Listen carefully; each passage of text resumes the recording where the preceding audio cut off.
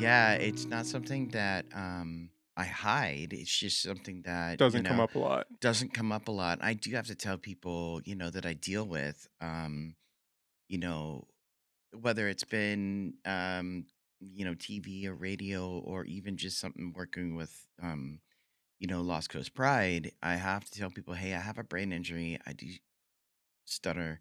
I do go nonverbal. I do, there are things, especially if I'm in a crowd, right? I have a service dog, um, but I can't take him everywhere, which is unfortunate.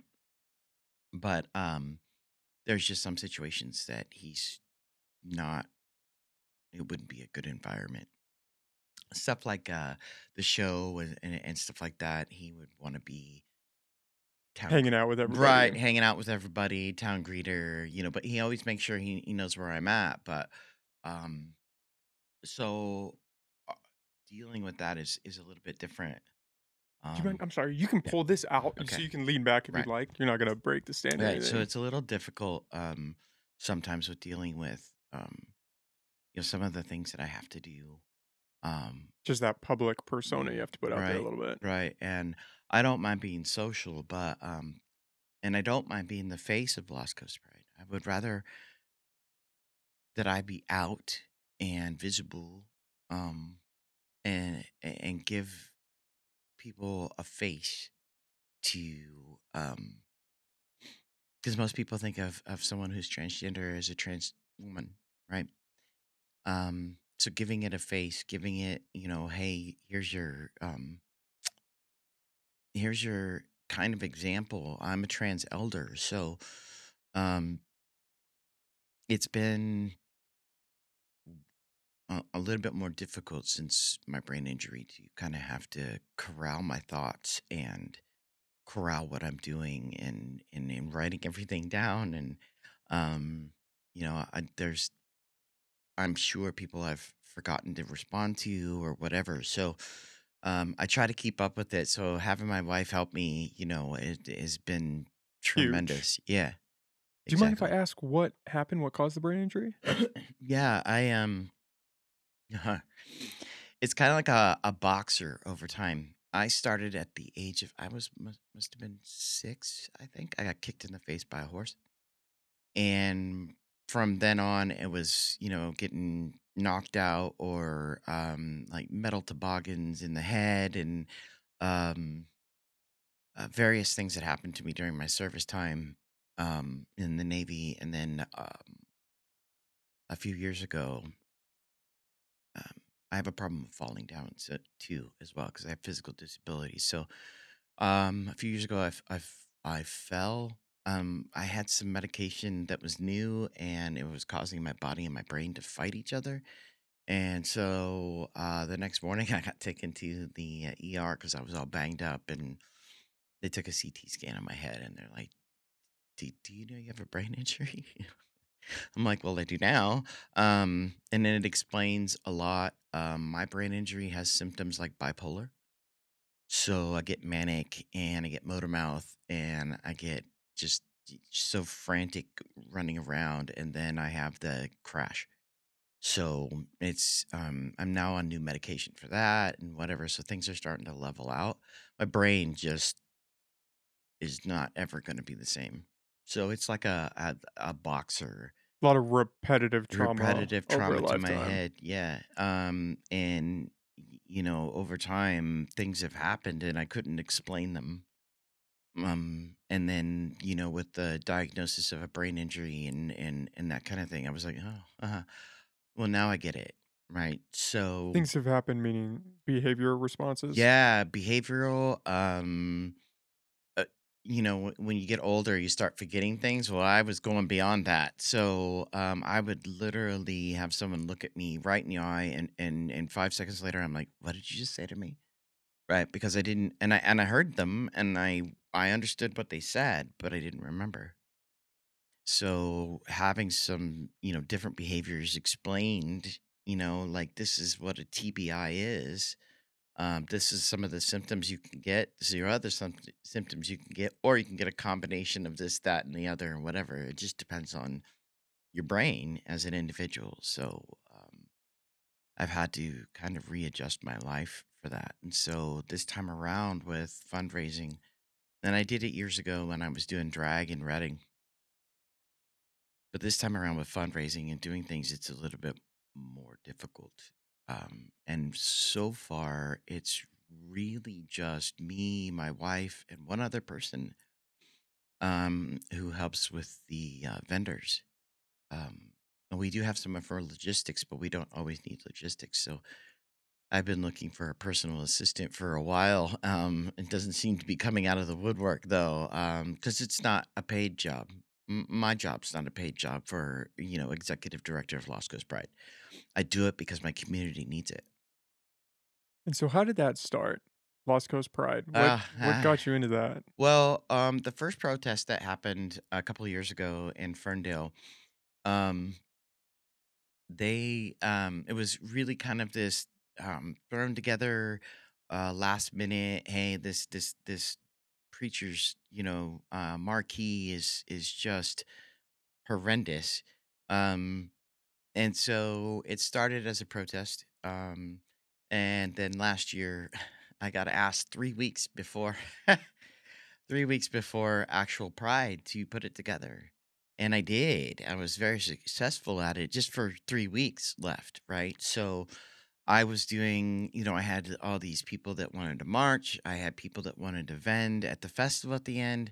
So this year, it's going to be huge compared to last year. Last year, we had close to 300 people marching, and it continues to be a protest.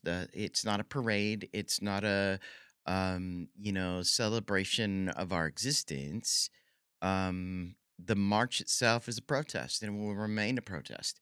Um, Even if things change, it will remain a protest because there are always going to be people that view us as sinners, as horrible, groomer is going around quite a bit. But they view us as unnatural, which is amazing to me. Um, so it's always going to be a protest. And at the end, when we're done, we have a festival. So we have vendors show up and we have, people come and have food out or do, there's that Ferndale at Fireman's Park, there's a picnic place, right? There's all sorts of stuff that they can do. Um, so yeah, so the festivals, the celebration of who we are is at the end of that.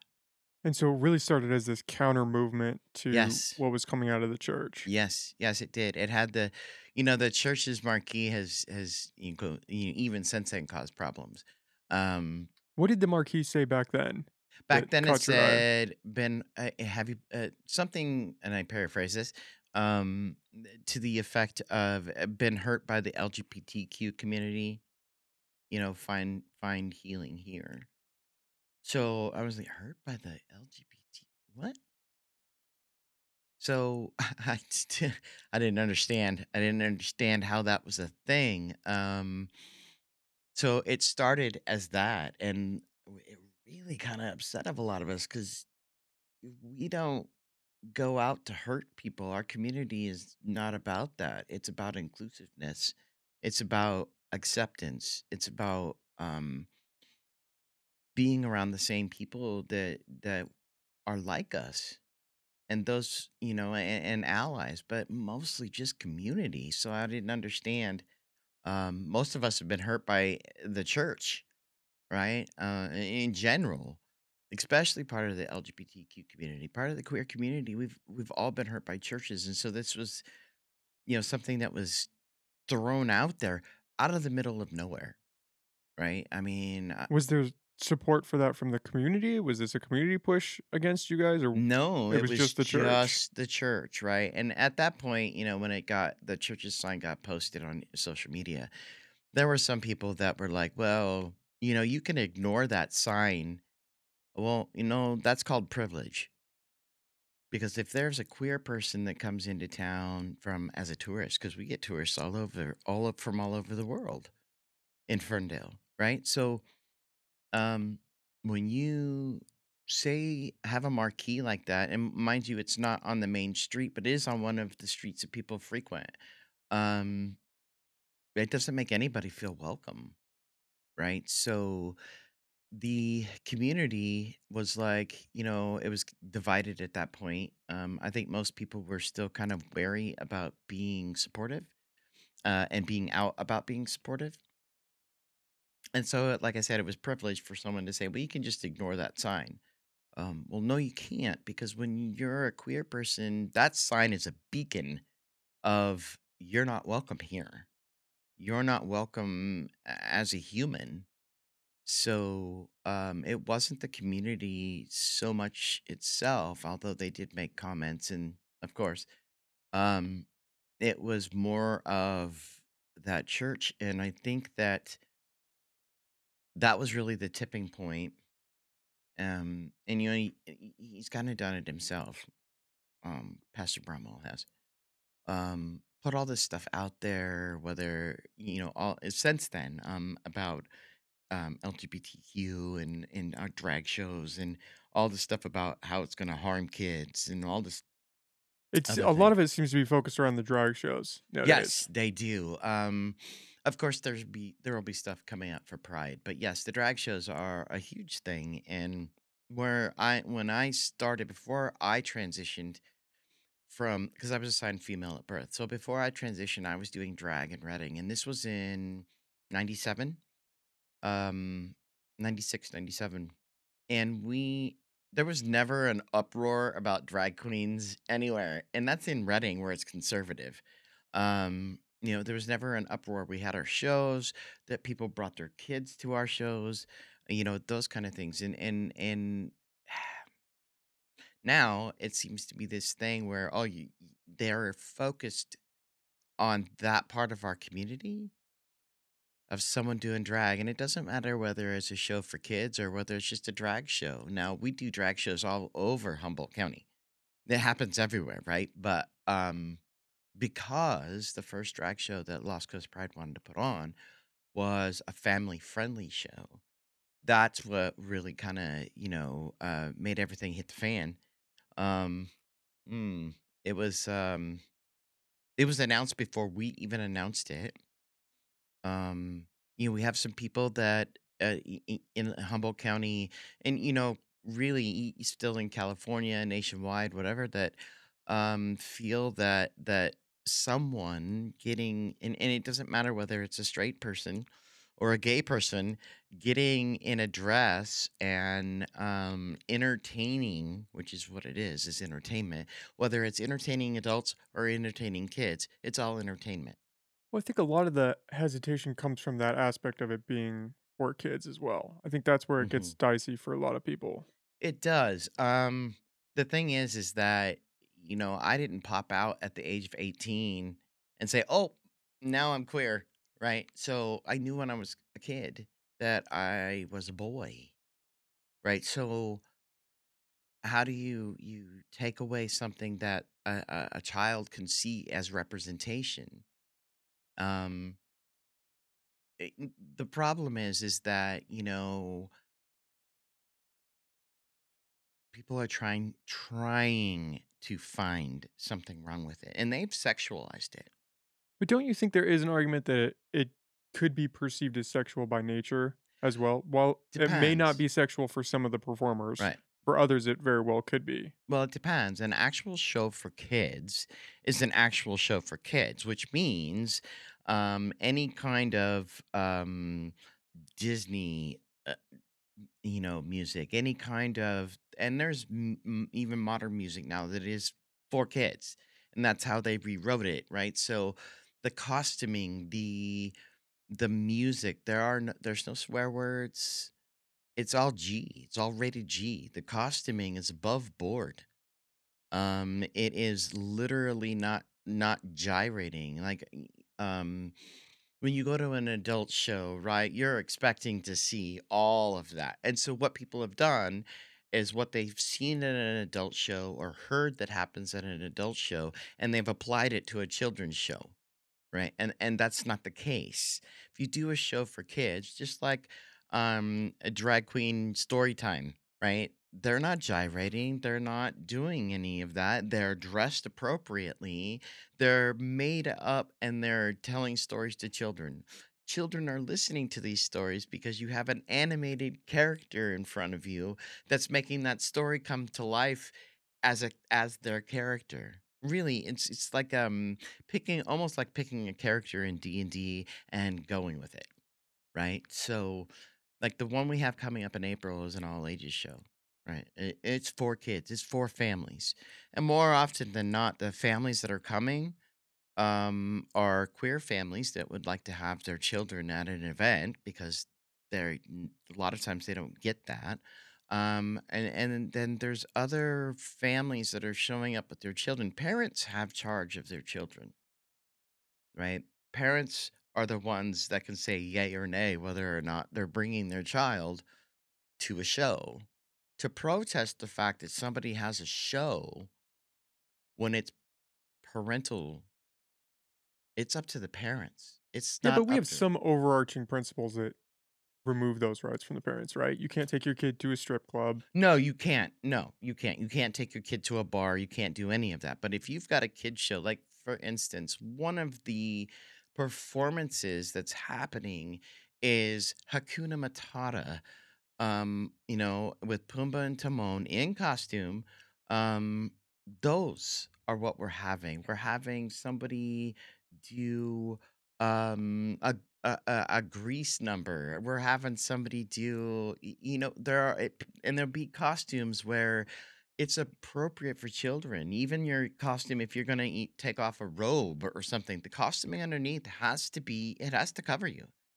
There's no, getting up there and yeah, there's dancing, there's performing, there's lip syncing, but there's no getting up there and doing what you do in an adult drag show, right? And we're making this more of not just a show, but a festival. We'll have food trucks there, we'll have vendors there that are all kid appropriate, all family appropriate. So people have made a big deal out of having these, drag shows for kids when the y- drag shows are literally how we're doing it. There's not even tipping at this drag show, right? The performers are being paid so that they don't have to be tipped.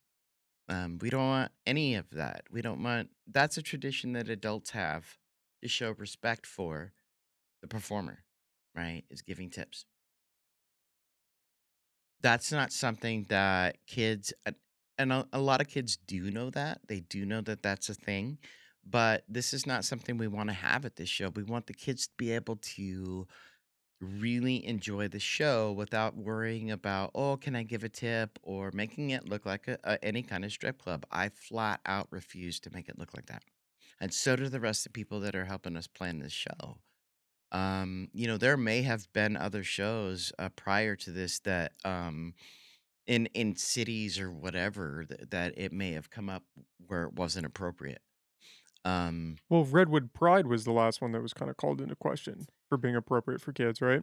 right, that was the last one being called into question, and I personally know the person that got filmed for that, and, it was amazing how they went looking for any kind of motion or movement during that show to make it seem like, and they didn't film the whole thing, and they only filmed parts where they thought, "Oh, you're gyrating, you're showing your crotch, you're doing whatever." They were literally set out to find all of that. I knew they were. They had people outside distracting with the protesting and a guy with cameras on each one of his phones, on each one of his shoulders, and he's going in and he's filming all this on purpose, getting up in the performer's face. um, Are we talking about Donnie Creekmore? mhm. Yeah. Yeah, from, Lost Coast Populous. Populist. Yeah, yeah. So, purposely went in there looking for stuff, um, and in there, I don't think it had occurred to any of the people who put it together that, the tipping is part of the problem because it just makes it seem more like a strip club, right? Which I will totally agree with you, but, um There was no inappropriateness.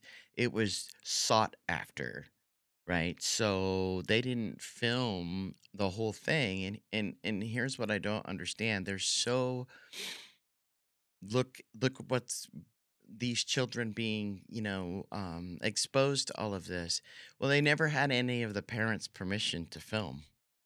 I believe, and correct me if I'm wrong, from Hmm. Donnie's footage, I have seen, I believe it's 2 parts, Mhm. and I have seen the first part, and it seemed like it was continuous throughout the whole first portion of the performance, and he was just in the back standing there. It didn't look like he was engaging. It seemed like Right. he was being more engaged with by the performers and people trying to get him out of there. Well, they were because he didn't have permission to film children.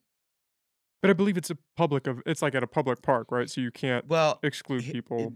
but here's the thing. It was inside the building, right? Now mind you, it was a public thing, but people who were there were queer families that had their children with them. And I personally, it doesn't matter to me whether it's public or not, right? I personally don't have the permission to film someone else's child.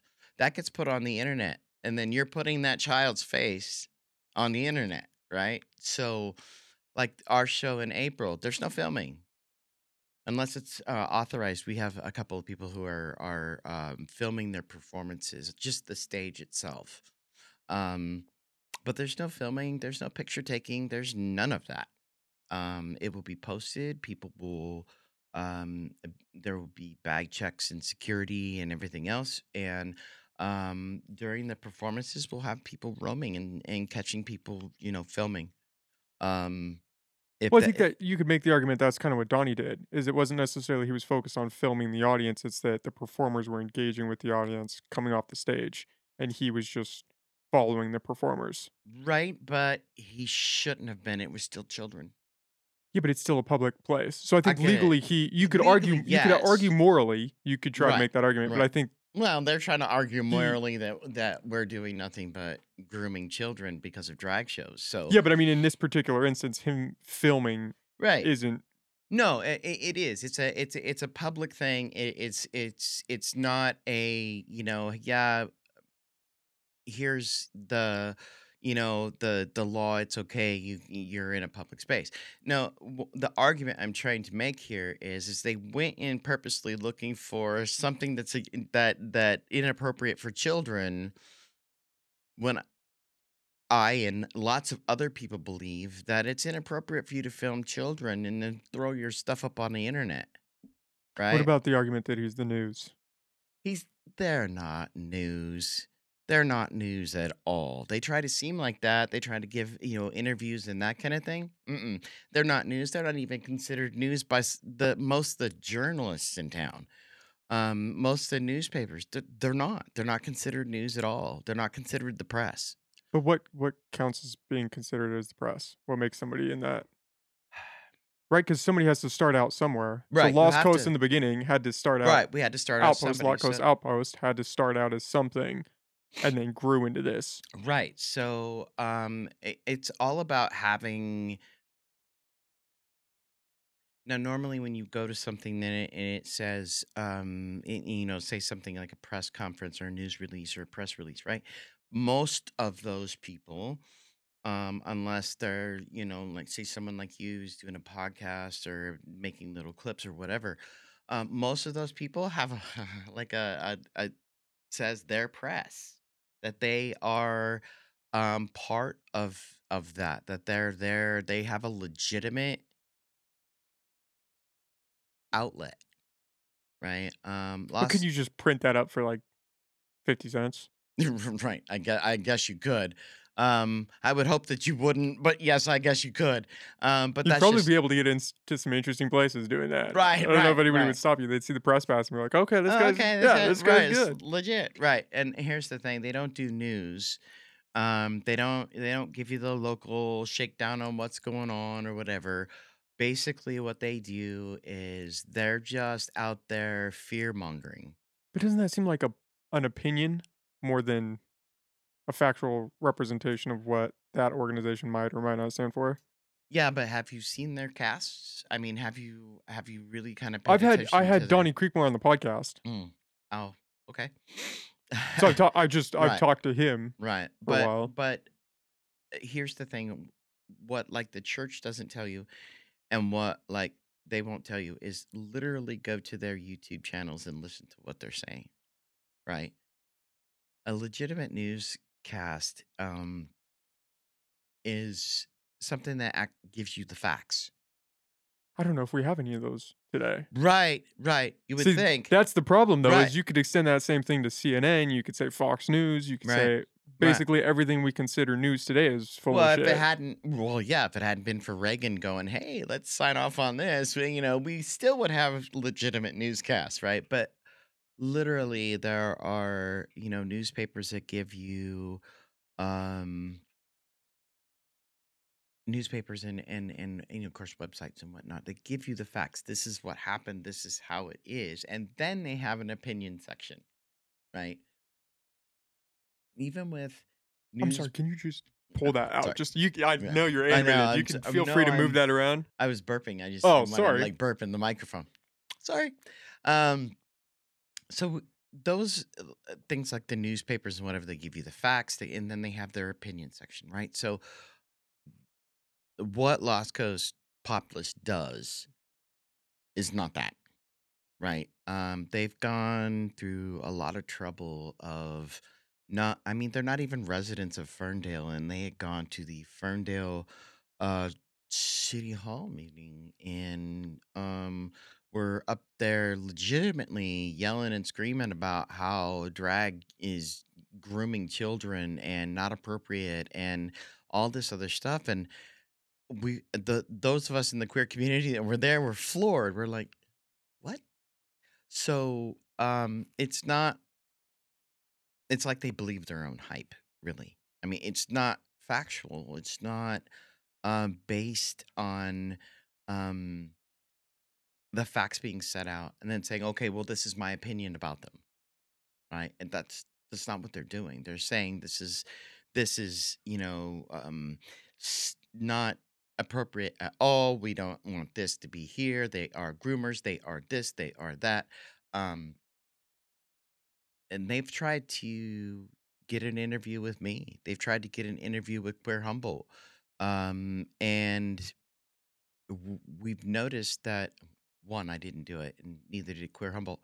Um, with a lot of the stuff that they go over in their videos and whatnot, and how they talk to people, it's nothing like the news. I would call of it more of a podcast, more of something that you can sit and share your opinion on and talk about all day long, but um you're not considered media.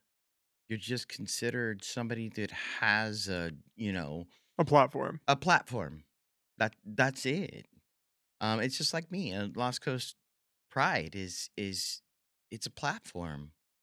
Right? You can either hear me or not hear me, but Lost Coast Pride is a platform. It's something that has gotten off the ground, and it is given a voice and a message to the people in the small towns in the Eel River Valley. We have um, the Eureka Sister Perpetual of Indulgence. We have Redwood Pride, um, the Raven Project, I believe, all up here in Eureka, right? It's all up here, but there's nothing south. So that's what right now Lost Coast Pride covers is the Eel River Valley, and we do Petrolia. We have some people that live there that come to our Pride stuff.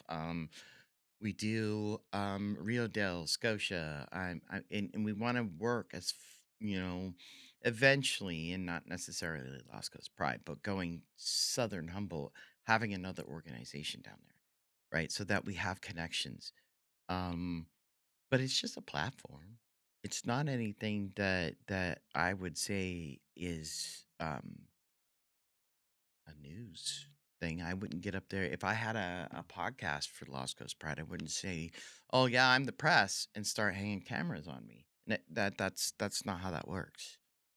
Um, so I don't, and I know a lot of people, and including journalists for some of the other papers and websites do not consider them press at all. Yeah, but you could make an argument that a lot of people don't consider those journalists part of the press as Right. well. Well, also, I won't say as to who, but people that work for the county and stuff, they're not considered a legitimate um, news source. It would just depend on what we're defining that as, right? Because everything has to start from somewhere before it gets to that point Right. where it's mainstream, Right. right? Kim Kemp, redheaded black belt. I mean, all Right. that you have these organizations that are grassroots Right. movements, Yeah, they and then are. they grow into this thing that becomes well respected Hmm. and part of the Right. community message, Right. right? Yes, but I You I could don't. definitely argue maybe he's not there yet, or Well, and maybe he won't get there. well, because he's not part of the community. He's not okay. He's But what does part of that mean? his community, Okay. right? So he's not inclusive of the whole community. Um, But you know. does that disqualify you from being a journalist? No, I think mm, that doesn't disqualify you from being a journalist at all. But when you're talking journalism, unless you're Fox News and your opinion is everything, that's basically what um at least I feel it is what he is. It's like a Fox News of running around with like a chicken with the head cut off. Guess what's bad now? Guess what's bad now? Um, right. So I mean, you're not being uh, other news sources here in Humboldt County, Eureka, and even nationwide. They cover almost every part of their community, right? So they give you, what's going on with the arts. They give you what's going on with this, and people put LGBT stuff, Q stuff in there all the time. Whether it's TV, whether it's newspapers or whatnot, whether it's just a webcast or whatever, that is you include all of your community and you include all of um other than just your opinion, right? That to me is legitimate, right? You're going beyond um just what your little bubble says. Okay, and you're finding news, you're finding facts, you're out in your community, you see the whole community, um, not just there's my opinion on this now hot button. But he was out in the community covering that story. Doesn't that kind of track with what you're saying? Is that he went there to this event that you could argue wasn't a part of his community and still covered it? Yeah, but here's the thing is that with that, it's intentionally looking for something bad. You just think he had ulterior I motives do. in covering it. I do. Yeah, and covering it. I mean, he went in with his cameras, right, while everyone else was outside causing a ruckus. But I believe he wasn't a part of the No, protest. no, he was there. No, he was there. I don't think he was a part of that protest, though. Yet he was. Those were his friends because he sat talking to them afterwards. Right? When we're all busting down our stuff, they're still sitting outside and he's part of it and those are his buddies. Um even at the after that when they went to the Eureka City Council meeting and wanted to express their opinion about the drag show and stuff that happened for Pride.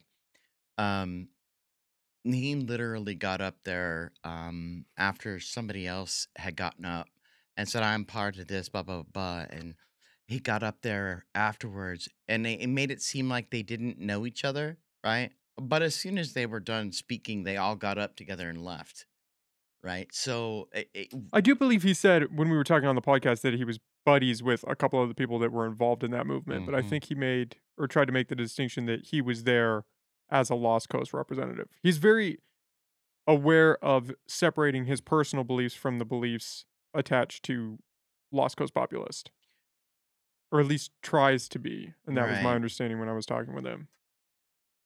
There's no separation of that. Those are his buddies. Those are who he hangs around with all the time. So you don't think a journalist can be impartial? to who they're around. Not when that constant um um message feedback is the same opinion you have. I don't think we have any real journalists in the US then. Mm-mm. Well, not really. No, because you're not all, like for me. Not all of my friends are in agreement on certain topics, right? Like we can okay, we can agree to disagree, except for when it erases my existence. So, but other things, just because I have a friend that I hang out with that likes NASCAR like I do, right? If I'm hanging around a bunch of people that, nothing but NASCAR, right? Then it's all my friends, nothing but NASCAR. Um, growing and putting yourself out of that, right? Um, making friends where you have friends over here that have a different opinion or a different perspective or that's just it. You go out of that circle and you seek your other members in your community to learn and grow, right? Now, I've been asked by them to do an interview and I refuse to because they're not listening. They hear you. They're not listening.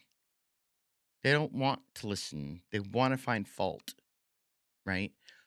To me, a journalist goes out to not find fault, just to figure out the facts. And when you go out to find fault, find something wrong, right? You're going out to perpetuate your belief. It's very hard to separate that. It's very hard to separate that from your friends, right? Like especially ones you always hang out with and you're always seen with at every event. Um, that's just it. It's hard to separate that opinion from your journalism, right? Um, and that's just what it becomes. This is just You you're become who you're around. right. Basically, that's really what you become, and everybody concentrates on what this says, right? What this rule is, what this should be, and that's not necessarily journalism. To me, journalism is whether you agree with it or not, or whether you have knowledge of it or not. You're going fact checking. So, like you had questions for me for this podcast, right? So you have a legitimate set of questions for every time that I've gone and I've done a TV interview or radio or whatever. It's always a set of I questions. don't have any questions prepared. Well, That's why I'm a podcaster, though. right. Well, but I mean, we can discuss. We know the topic that we're discussing, and it can vary. But when you're a journalist and you're doing that, you have a set of questions, and you're like, okay, this is what I wanted to ask you, or what about this, or what about that. That to me is fact finding. That to me is learning something new. You're like, oh, well, oh, I didn't know that. Okay, that's great. Even a journalist can learn something new, right? So, um, to me, I think that when you're going and you're always trying to find fault and you're always trying to protest um, certain people, you're not doing journalism. You're going to those events to protest that.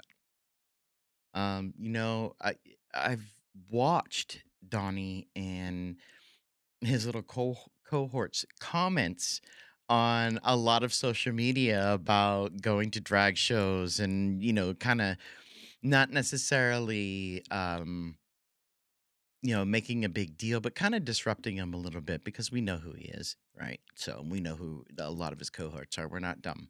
So we know that they talk amongst themselves on our social medias, like, "Oh yeah, look, they're having yeah, they did it for the drag show in Ferndale," and I watched them on the social media. I'm like, "Do they think that we're stupid?" Right? I've blocked them on my social media. Queer Humboldt has done the same because they have done nothing but poke, poke, poke, harass, harass, harass on those social media outlets. So I don't find that journalism. I've been contacted by journalists here. That's not what they do. They're trying to find facts. They're trying to honestly get your perspective. right? And try to understand what you're trying to get across. That's not what he does. I really like your view of what a journalist stands for. It's a Mhm. very optimistic view. I like that a lot. I don't think a lot of journalists fall into that Not realm, anymore. if we're being critical Right. of that. Right, not anymore. There are a few that I know that are phenomenal, and that's what they do, right? They take their job, their journalism seriously, knowing that they have people that read, like Kim Kemp, right? I mean, knowing that they read these things.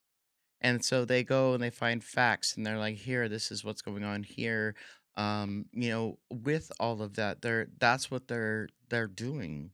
They just present the information and let you form your own opinion. Right, exactly. They're not saying, "Oh, and da da da da da da da. This is how you should do it. This is wrong." And even though I did this article, that's not how that works, right? I just think that giving them more of a voice than the one that they have tried to establish. I know that sounds Worrying? right. Exactly. Um, it's great that, hey, we have freedom of speech, but you also suffer from the consequences of freedom of speech. And that's what people don't understand.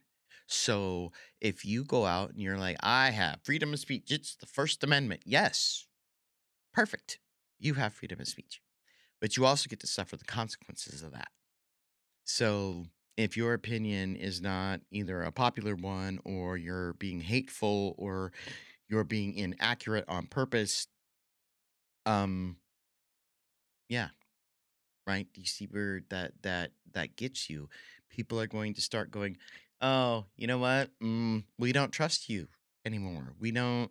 This is not something that um, we feel is appropriate. So we're gonna go somewhere else. We're not gonna listen to you anymore, or we're not gonna go to your business anymore, or whatever. You have First Amendment rights." Well, that's the free market, right? You get to put out whatever you wanna put out, and Hmm. people get to choose whether or not they wanna be a part of that. Yes, Or you think certain there should be limitations on I that? think. Yes, I think there should be. I think there should be all that hateful crap should be. Um, it doesn't need to be seen, and we've got But so what much what bigotry going on. It's not even funny. So but what is defined as hateful behavior? Because it seems like it's a spectrum. it is. It can be. It can be different for everybody, but we can't go and publish certain hmm, Slander? slander. Thank you. That's what I was looking for. Without consequences to that, right? So if you're publishing something or you're doing something on, social media and you're slandering a bunch of people or you're slandering an individual, right? You can be held liable for that.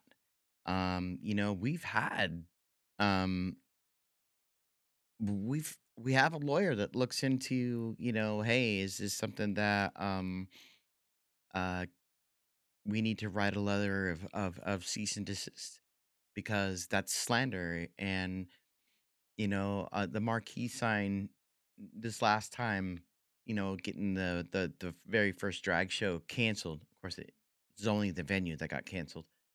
um Literally, that could be taken as slander against the venue that we were gonna have. I mean, it would have been slander. They could have taken it up. Loss of money, that kind of thing, right? So, um, but what you say can come back to haunt you, right? It doesn't matter whether say it publicly or you're just with a couple of your friends. What you say can come back to haunt you. Words have an effect. Most preachers and stuff know that. They know how to use words to affect their congregation, right? So it's something they're taught.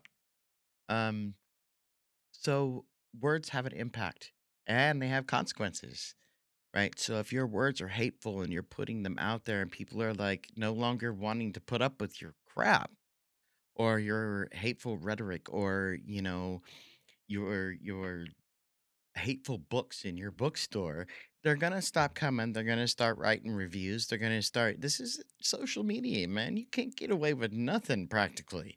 So then don't we already have the restrictions in place that you would want with the free market and with the hate speech laws? See, that's the thing.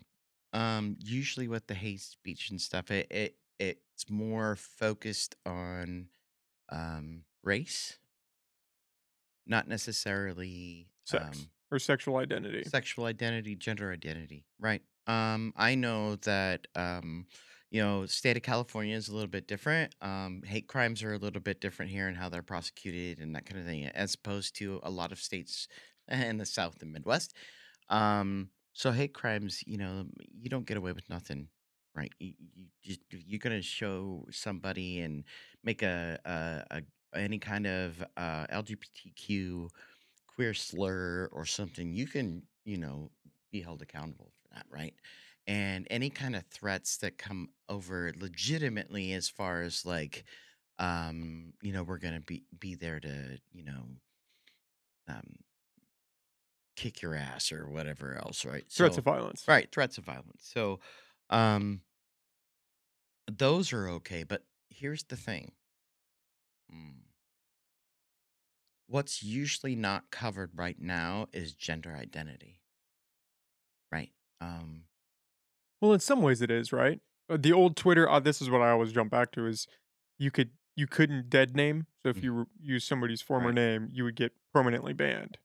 Right, right. So in some ways, yes. In a lot of ways, no. I mean, there's still transgender women of color being killed just for being who they are, right? So um they don't have protections of, hey, that's a hate crime, that's slander, that's you can be held liable for that. Um there's only a few places, the few states that do have any kind of protections for specifically for transgender persons. Um, or some that they're limited at this point, right? And then others, there's absolutely nothing on the books to protect them. Nothing. Um, and here, even though we have protections in the state of California, because we're so rural and everything else, a lot of times people don't think it applies to them. Right? Oh, we're in like a hidden part of California. That's not going to apply to me. It does. Your words have an effect, and um, hateful ones seem to fire up that hateful base faster than you can blink. Right? So we for sure had several people that had said that they were going to be there to protest our first drag show, which was at the Friendo Rup. Um, And they were just adamant about, "Hey, we're gonna be there," and we even got security for that, right? Which was fine. I would rather provide security anyway. Um, Not a single protester, not a single one, and they were throwing this big fit. Well, now we're having an all ages one at College of the Redwoods. The good news about that is that protesters are not allowed on campus, and security and the campus police force will be looking for anybody who's got, unless they're authorized, cameras hooked up. And You can't protest. It's a public campus. mm, no, protesters, I was informed that protesters are not allowed on campus. That seems absurd because protests happen at campuses all the time, all over the country. Right. So I'm not really sure. I thought for sure they'd be able to come up and park in the parking lot. And as far as I know, Well, it's a no. public campus. That seems Right. outrageous that they I could don't block that. know. I don't know. Well, it is on a weekend for one. Um, But still a public campus. right. So I don't know where that came from. They just informed me that no, the protesters have to be off campus. I was like, oh, okay. Because otherwise we have a what they call a rainbow umbrella brigade, and that's basically if protesters are in a central area. which is usually how that happens. Then these people, volunteers, get up with their umbrellas and they pop them open, and they stand directly like in front of the protesters, and it blocks the protesters from the kids and the kids from the protesters, right? So that was our original plan, but then I was told that protesters had to be off campus. And I'm not sure why, because I thought that that would, like you, I thought, oh, okay, Yeah, I'll have to check into that because that seems right. that it seems like it would be an insane precedent for them to set out there. Right. So I wasn't really sure, but they just said, nope, no protesters. If they're formally if they're there to protest or whatever, they'll be asked to be somewhere not on campus, and then maybe on the road or somewhere legit holding signs. I don't know, but and then if they get caught on campus, they're going to be escorted off. So I was like, oh, I had no idea that was a thing. I thought that legitimately you could have protests on campus, but for this, I guess not. Wow. So, yeah, I was kinda surprised myself.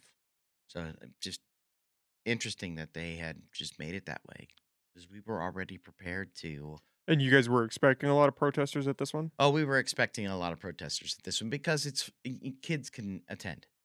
That seems to be the recurring theme is it's the kid aspect that Right. seems to be drawing all the Well, attention. they just seem to think that we're grooming their children. Well, the grooming thing gets thrown around so much, right? It's Right. tossed around. It's Mhm. like throwing around races today. Like, Right. what does that really mean? What are we talking about here? Well, here's the thing.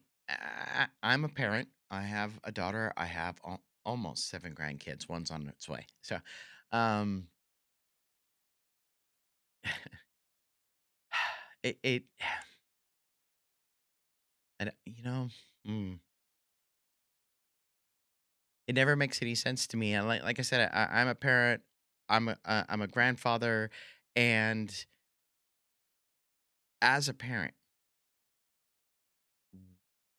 we all groom our children.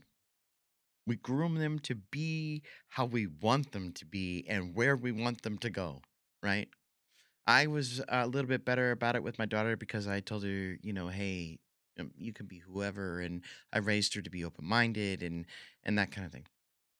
But we groom our children how we want them to go. So you could almost legitimately call everything grooming, especially if it's something that you're trying to get your child to always do. That's the definition of grooming, right?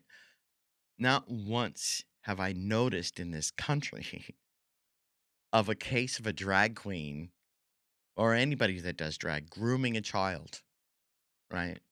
Um, Never have I seen, a drag queen get, you know, or somebody that does drag get picked up for to catch a predator, right? I've never seen any of that, but we're always grooming our children and our grandchildren to be a certain way. So when they say that we're grooming children, I'm like, we're not even around children that long enough to groom your child, right? And if it's any kind of show, then there's nobody picking up your kid and taking them backstage. That doesn't happen, right? That just they're worried about they have sexualized drag. But in a way, it ties back to in a way, it is a sexual thing by nature. Not necessarily. See, drag has been done for centuries. Before women could actually perform in theater, men did all the parts, right? That's Juliet was a drag queen. So, I mean, From Romeo and Juliet? yeah, I I did not mean, know that. right. Well, because back then women could not perform in the theater. So men did all of the parts. They played all the roles, male, female, whatever. That's all they did. Even back in Roman, that men played women parts. They didn't allow women into theater. So everybody was a drag queen. Um, But there's that sexual proclivity where you get turned on. Some people, not obviously not all of them. mhm. Some people do get turned on by dressing as the opposite sex. Right. And I would call that person a transvestite. I thought we couldn't say that word anymore. Or is that just what they throw around like, "Oh, you can't say that?" Right, yeah, and we're under literally, it's under the trans umbrella, but that's just it. If there's somebody that gets turned on by wearing women's clothing, that's totally different than a drag queen. But what if they are a drag queen as well? Usually not the case, but if they are, that's not that's something that's more appropriate for them to be.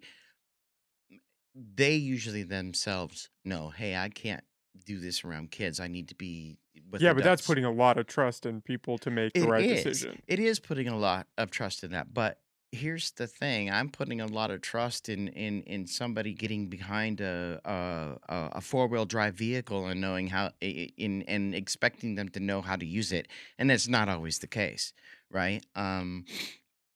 We are, as individuals, um, our own individual. But for instance, in our community, in the drag community, right? Um, everybody's known. People know who the drag queens are. People know each other, right? There's different drag troops in town, and they all know each other. They all have main people they talk to. So if there's any, oh, this person, right? Yeah, no, that person doesn't get asked. Yeah, but that's not the greatest litmus test, right? People get away with No. stuff from close friends, from Oh, of loved course, ones all the of time. course, of course. So on the flip side of that, we've got people who are pedophiles, right? There's people, and pedophiles are usually straight. Um, imagine that. Um, but we have people that run around, as having images in their head and all this other stuff, and yet they have legitimate jobs. We don't necessarily know that that person is a pedophile, right? Until they're called out or they get caught or whatever. We don't know. So, am I supposed to vet every person that comes near my grandkids? Am I supposed to vet every person that comes into my life? Yeah, that's my job. That's for me to figure that out. And if I figure out that somebody that I know is a pedophile, I'm out. And that's just it. If that person is caught, it's a different story. But if that person's not caught and they're working with children, what do you say to that? That's like saying, okay, like you said, there's a drag queen that also likes women dressing in women's clothing, gets turned on by that. Now, that's not something that I know, but as soon as I do, that person's out. That person doesn't even get asked to be part of any part of the community, especially the drag community, unless they're doing an adult show. Well, that's what I've heard from most people who are opposed to that stance is that they're not opposed to drag shows. They're Hmm. opposed to the aspect of doing this for kids. Right. And because they associate an adult drag show with a kids one. But isn't that what kinda came out with the Redwood Pride drag show, is there was gyrating, there was the tipping, there were these standards that Okay. you might not attribute to your own, but Right. that were present in this one. So, I mean, you're I kind of in believe that because it boat. right, I believe because that drag show was kinda like after the pandemic and everything else, it was first drag show, and I don't think that it was necessarily, thought through because, typically when we do a drag show, there's tipping and whatnot, and I don't think that that was thought through as far as for a kids show. That show was, it wasn't very long. It was kind of not last minute thrown together. Everybody knew what they were going to do, But but pretty quickly put right, but together. pretty quickly put together, right? So, I don't think that those rules and um standards had been thought about and thought, okay, you know what, we need to change this. This is a method we need to change. Um, so that when we do kids shows, they're like a kids variety show and not like, like I said, there's no tipping at at Lost Coast Pride show. None. We don't want it that way. We want clothing above board. We want the performers are already paid. You want to take photos and stuff, there's a booth that will be there that's for photos for everybody to kind of legitimately do after the show. They want to take, if the performers are up for doing pictures or whatever, they want to take pictures with the performers, then they can do little selfies. And at the end of the performance will be a group photo, right? Which is what we did for the drag show at the Ferndale Rep. We didn't have video cameras or anything else set up there and we didn't allow people to take pictures until group picture at the end, or if they wanted to take individual pictures with the performers at the end of the night. So that's just it. It's making the performers safe. It's making th- the staff safe, and it's certainly making the children safe. Um, we want them to feel included. And I think that that's a lot of what doesn't happen is that they don't get included in things like that. Well, I think the fear is that the inclusion of children in certain things can be potentially problematic because they are so Mhm. malleable that if you put Right. children in a situation where there's an influence that maybe you deem Mhm. not the best, Right. they could go down that path. But that's just it. Most of the people that are bringing their children there, I don't see anybody else as a protester bringing their kids to a drag show. Everybody that's there, the parents and children want to go. But then that ties back into the argument for like a strip club. If I want my Right. kid to go, if I want to go with my 9 Right. year old to a strip club, should we be able to go Well, see, watch that's the pole just it. dancers? Like in that it a strip club is people getting like either mostly naked or naked, right? What Um, if they were just pole dancers? Even that to me sometimes is questionable, right? Because of depending on the outfits. Pole dancers usually have really skimpy outfits on and whatnot, just to kind of be for entertainment. And that's an adult situation. To me, But you I don't know it's attribute that. exercise. I know some people use it as exercise, Some people right? get jacked doing it, yeah. Right, right. But you So, wouldn't extend that same level of caution to an all age drag show. um, well, that's why we're taking the precautions that we are, But you right? don't think just the act of it is No. similar? No. No, I don't think the act of it is similar at all. I'm literally dressing in a costume as Pumbaa and doing Hakuna Matata. So I don't see that as being a standard that a child shouldn't see, Well, and right? that might not be something that people think of when they think of drag. Right, right. Drag is entertainment. It's all it ever is entertainment, right? Some people, when they do drag, they enjoy doing it. They love performing. They love getting out there. They love being around the crowd. Um, some people are straight. Some people are gay. Some people are cisgendered. Some people are, trans. It doesn't matter. I've had straight men get up and do drag, right? And have a good time doing it. Um, and they brought their kids to the show. And it was at the time there was dancing, but there was no like overtly badly sexual stuff at this show because we knew people would be showing up as families, and this was 20 something years ago. So, now literally drag is just entertainment, and it depends on the degree of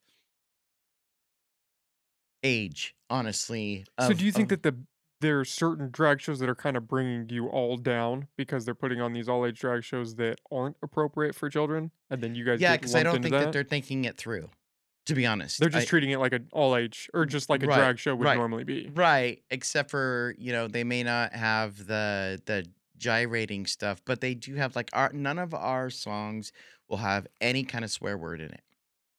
None. None of the songs being performed have swear words in them. We've already gone over it. Um, everybody has had to turn their music in. They've already had to have their costuming approved. So yeah, we're putting a lot into this as a kids drag show. But really it's entertainment, it's costuming. It's literally someone getting in a costume and getting up and performing, whether it's lip syncing or actually singing or whatever. Drag is costuming. right? It's not inherently sexual. It's just someone being in a different outfit. Today we have every type of of person out there, and we're okay with women wearing pants and flannel, and we're okay with them being in drag, right? But God's forbid that you let a man walk around outside going to work or whatever in a dress, because then it becomes sexual when it's not. We don't consider women dressing in men's jeans and boots as you're in drag, you're being sexual. No, but we do consider women's clothing sexual in a Right. lot of We circumstances. do. And here's the thing, clothing has no gender. We've genderized it, but clothing has no gender. If you're in a dress and you're female, you're in a dress and you're female. If you're in a dress and you're male, you're in a dress and you're male. That makes that male clothing, right? You're male. Doesn't mean that you're gay. It doesn't mean, I don't know if you've seen it. It's been going around social media. There's a guy, a business guy, really, he's older, and a really handsome guy, built, wears skirts and high heels to work every day. He's not gay. He's straight, right? Has kids, has a wife, has all this, but he goes in that stuff because he's like, why is this gendered clothing? I feel good in this clothing. Do you think that's a sexual thing? Mm-mm, not at all. I don't think it's a sexual thing at all. Clothing in and of itself is not sexual. We have sexualized clothing. We have sexualized so many things, right? And put sexual connotations on stuff, right? When I was before I went through my transition, I'd always even as a kid, I hardly ever thank God, I hardly ever wore a dress or a skirt, but unless I was forced to. But I was wearing boys' clothing, but it was my clothing. It's just clothing, right? And so we have shoved people into these little, boxes that they're supposed to be in. When Catholic priests still wear robes, that's considered a dress. Well, people wear kilts. I I do. mean, traditions change. Right, I wear kilts. I'm Scottish and Irish, I wear kilts, right? We don't consider that feminine. As a matter of fact, "Ooh, a man in a kilt," right? I've heard that so many times, right? So we don't consider that feminine, but in essence, today's kilts look like skirts, right? I don't consider it that. We have put a gender to clothing, and we have sexualized it. It's okay for women to wear men's jeans and men's boots, but it's not okay for men to wear a dress because, oh, that's feminine, and now you're gay, and now I have questions about you. When in actuality, we have priests in robes, we have kilts, we have, um, you know, well, if you really consider it, the Klan wears robes, so I'm assuming that that could be considered a dress. We feminize things. And when we make it feminism, anything feminine second to everything else. If it's not butch and masculine, then you're queer. Um, and if you're butch and masculine, then you're a dyke or you're a lesbian, so that's okay. We consider that okay because of porn. That's okay, but we don't want to have that feminism or that feminist kind of thought. Men are not supposed to be feminists, right? Men are not supposed to wear dresses. Why? Because then you're gay, or there's something wrong with you, or you're out to get my kid. Um, we don't. It's what standards we've put on things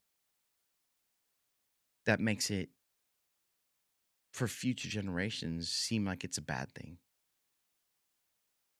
and I don't believe it is. I don't believe that drag shows for kids have to be this. You're sexualizing it. No, I'm not. I'm making a drag show for kids. I'm making a variety show for kids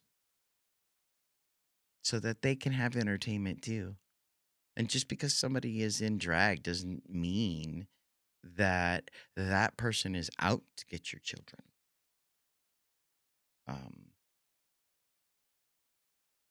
More often than not, um, we are going to ensure that the children that we have, any kind of children's shows that we have in the future, will be like this one. It will be no filming, no bad language, no inappropriate songs, none of that. Um, because while the children aren't worried about their safety, we're worried about their safety. Um, and while they're just there to have a good time and see all the shows, we want to make sure that what they see is appropriate. Don't you think that in filming, you might be able to calm some of the people that are Well, against that's that? just it. We will have designated filmers. So, and it'll be released. Not all of it, obviously, but most of it will be released. College of the Redwoods will have their media. And then, we'll have our social media where we can release some of the performances and whatnot, right? Showing exactly um and I'm more than happy to share that with any kind of news outlet if they want to look at that. But yeah, there's no um filming. Now we did have at our last show, we had someone from the North Coast Journal and their photographer, and they had specific permission to go and take pictures of performers, ask, and I know that the reporter was there asking questions, but um they went around and they went backstage and legitimately asked every performer, "Hey, is it alright if I take your picture?" Right? That's how we got around that. And we'll do that again for this next show. "Hey, can I take your picture?" And that'll be kinda like in the media and whatnot. But for us ourselves, it's us filming, um, the stage, and it's filming the performers themselves, um, and it'll go out, and it'll be there. This is what our drag show was, right? This is what a drag show is for kids. Um, it needs to be above board. I'm like I said, I'm a father and a grandfather. I would never let my daughter, who got raised in the in the community, go to a show that was like that, ever. But nor would I let my grandkids. No, if it's a show that's for adults, and usually those shows are not during the daytime, they're at night, right? So, um, if it's a show that is for kids, yeah, I would take my grandkids in a heartbeat. Um, but if it's an adult show, nobody should be there with their children in the first place. This just happened to be a pride thing that happened in the middle of the day. So, since that happened, it's learning and growing. And because I have experience with drag community, and not for a while, but I also have experience with the trans community. And I know that a lot of things that come out with trans, I've done panels, I've done all sorts of stuff as a transgender person, to know that what we can and can't do, what needs to happen in order to have a successful kids drag show. Do you mind if I ask you about your own personal story and Sure, how go ahead. you knew how did you know that you were trans? Well, when I was growing up, and I have two younger brothers. When I was growing up, um, not only did I think I was a boy, my father raised me like one. So until I hit puberty, was like, I'm a boy. And then I hit puberty, and it all went to shit from there. Um, but my transition happened. Now, like I said, I was doing drag in Reading in around 96, 97, um, and I became comfortable in my own skin. My mom went to San Francisco State University and got a minor in human sexuality. So my mom already knew about trans stuff even back then.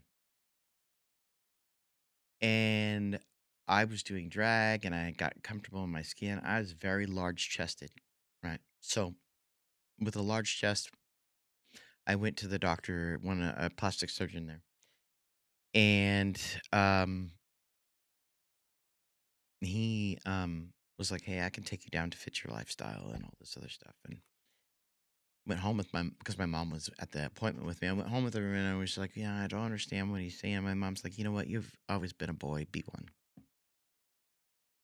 And I bawled because it was just like not permission, but I was seen, right? Um, and I came out in July of 98, had top surgery in September of 98, and started testosterone 2 weeks later. And this was after your time in the military? Hmm. Yeah, I had come out. I had actually gotten out during Don't Ask, Don't Tell. When I came out as a lesbian because I didn't know any other title. I didn't quite fit. I was like, no, but this is as close as I'm gonna get. And then I got out in '94, and then 4 years later, I transitioned, and I was like, oh, this is what I was looking for.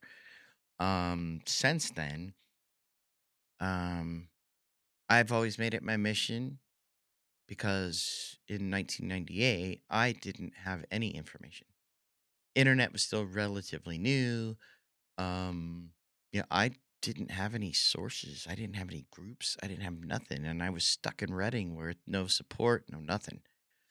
Um, my best friend helped me, go through my transition, and my mom, and the time my first wife. But you know, uh,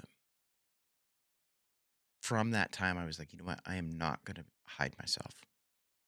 I don't have somebody I can see. I don't have somebody I can look at or talk to, but I'm going to make damn sure that somebody else does. So I did panels, educational panels at Shasta College. And I did human sexuality classes and some science classes and that kind of thing, and talked about being trans. And there's not a question I haven't been asked in 25 years. There's not a question I haven't been asked, legitimate or otherwise. And from there, I moved here.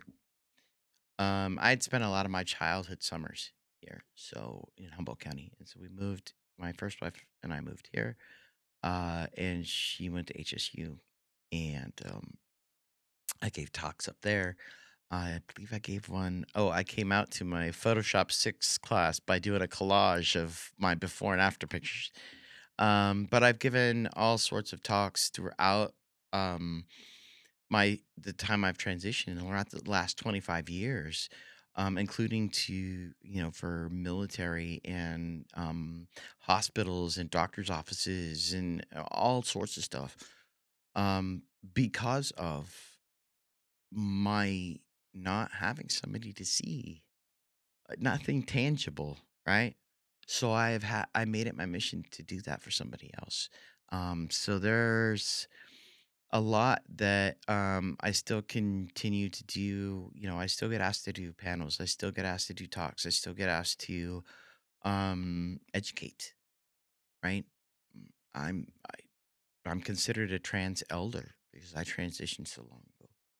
Um, and I've made it through so much BS, and I still have to. Amazingly enough, I still get things, slung at me as far as like verbal slurs and that kind of thing because I'm not shy. All of my ball caps or my t-shirts or my jackets or whatever all have some sort of pride thing on them. Um, I don't mind being that face. And yeah, I've been beat up. I've been all sorts. But here's the thing. I've had an effect. It's been a ripple effect. And it's been great, but I've had an effect. I've helped people through their transitions. I've answered questions. I've shown people that longevity as a trans person is possible. It's legitimately been by the some of the younger generation of I didn't know there were older trans people or there were trans people older that old, right? Because not visible. And I'm not talking about trans women, I'm talking a lot about trans men. Um we have unfortunately, we have more passing privilege than a trans woman does, right? So we can start growing facial hair and everything else and disappear, right? Nobody would know, nobody would clock us. But the problem is that those people who don't know about what it means to be trans, or they think they might be, but they don't have an example. They don't have somebody who's been through it. They don't have somebody they can ask, right? And that's important. And so, not just me, but several. I mean, I'm way out, but several people, are out just to be visible. And then others are not. They're stealth, but they're still doing advocacy, especially being in a group of people and people don't know that they're trans and be like, hey, man, that's not an okay thing to say. Why you got to say something like that? And just calling people out, changing people's opinions the stealth way. Whereas I'm changing how people see themselves, right? And I could be changing people's opinions about trans just being out. So it's not all about just being out. It's just about being an advocate. And that's what I've done for 25 years of my life. Next year will be 26, and I will have lived half my life as my authentic self. Is that And crazy to say? Is that a weird yes, feeling? yes. And that next year's birthday is important, right? Because I've made half of my life as my authentic self. Um, it's an important thing to say. It's important for me. I feel like I've gotten farther than I thought I would. Um, but it's also an important thing for other people to know that, oh my God, this person actually just spent half their life being who they are. It's possible, right? It's possible to go through life just being your authentic self. Um, so I started that years ago and I continue to do it. And with Lost Coast Pride, getting that up off the ground and being asked to do it. And then I was like, we need something for Eel River Valley, right? It was just another part of my advocacy of being seen. Not that I want to like have, wear all the crowns and be all the pop and no. No, I'm more of a homebody. But this is important. And having something like this is to be seen, it's to be heard, it's to let people know um in the Eel River Valley in, Eureka in Humboldt County. They were here and we're not going anywhere and come see us. There are other people like you here. You don't have to hide. You don't have to be in a closet here because we are in a rural closet here, basically. You don't have to be. There are other people like you here. And it's important that we do that. Do you have any regrets about transitioning? Do you ever think about what would have happened if you went the other way? No, I wouldn't be here right now. I wouldn't be It here was right that now. bad. Yeah, it was that bad. I would not legitimately be on this planet anymore. Um, I was to the point where I couldn't take it. Um, Just being in that body. yes, yes. My chest size was a 44 double D. My chest preceded me by 5 minutes everywhere I went, right? So having that removed, I probably could have gone just with that. And it's not that I have a problem with breasts, just breasts on me. I couldn't do it. My brain, genetically, I'm male. I've been tested. I'm male. So this is why I don't understand people who go, "Ah, trans is not a real thing." What does that mean genetically you're male? So genetically, all that chemical and wonderful things that go on with your body, um, I don't my body just didn't develop past what I was born as. What about chromosome-wise? Right. So, um, yeah, all of that, all my brain function, all my everything else, even when I was a kid and I was shaving my chin. So everything for me was already male except for my body. Wait, does that mean your chromosomes were XX? N n no, it didn't quite make it there because that's a physical attribute, right? So, it didn't quite make it there, like, my body didn't quite make it up to the rest of the chemicals and biology going on in the brain and some other parts of my body.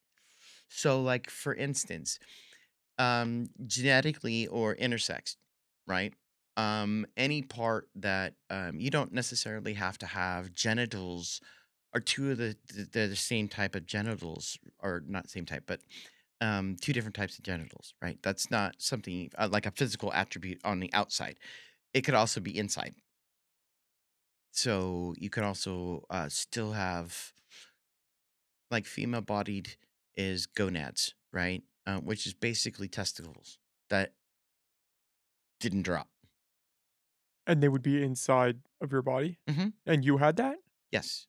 So I have um, that and just the chemical makeup in my system, right? Other than me taking testosterone, the balance of those chemicals um, and the codes in my DNA didn't quite physically match up with what I still have, right? So um, when I was assigned female at birth, nothing on the outside of my body showed anything other than assigned female at birth. Everything inside, though, was screaming assigned male at birth. So, uh, brain chemistry, uh,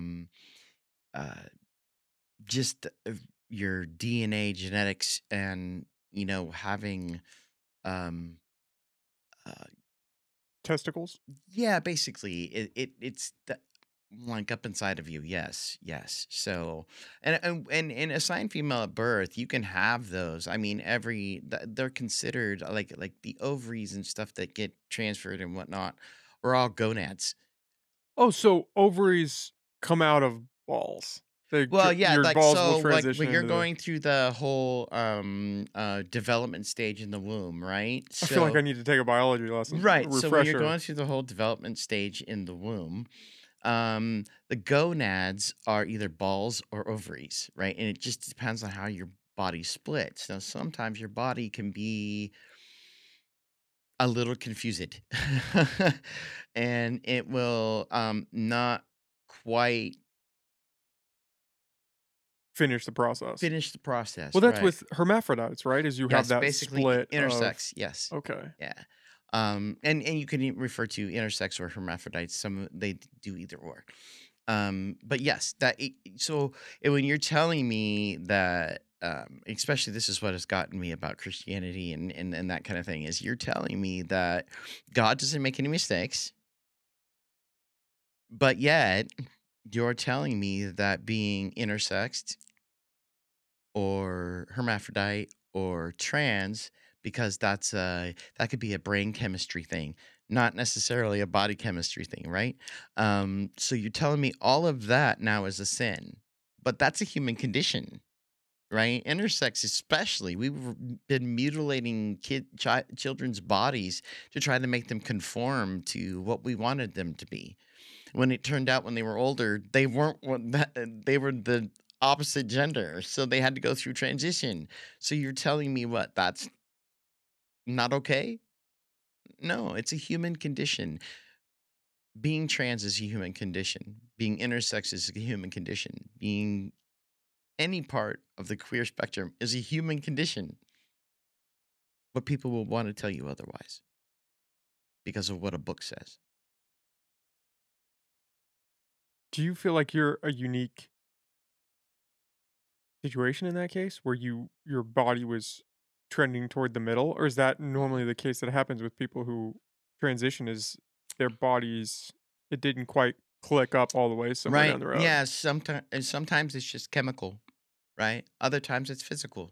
Yes. So, um, it can be, or it can be a combination of both, and I had a combination of both, right? But my body didn't develop like it was supposed to. Do Um, you think your perception of yourself would have changed at all had your father raised you differently?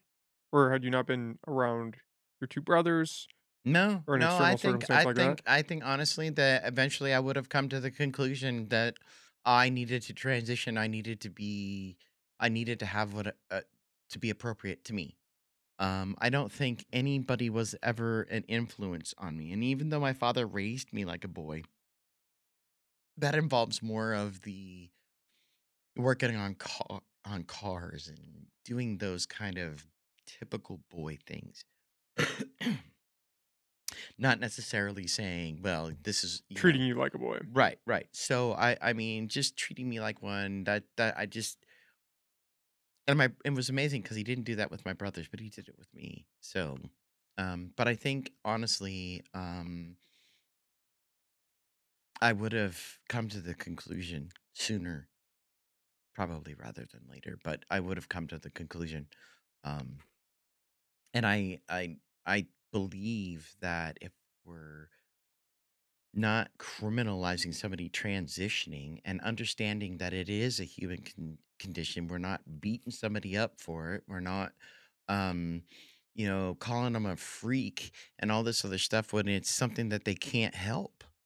Right? It's like, somebody who, gets a born with any kind of birthmark, right? It's a human condition. It happens.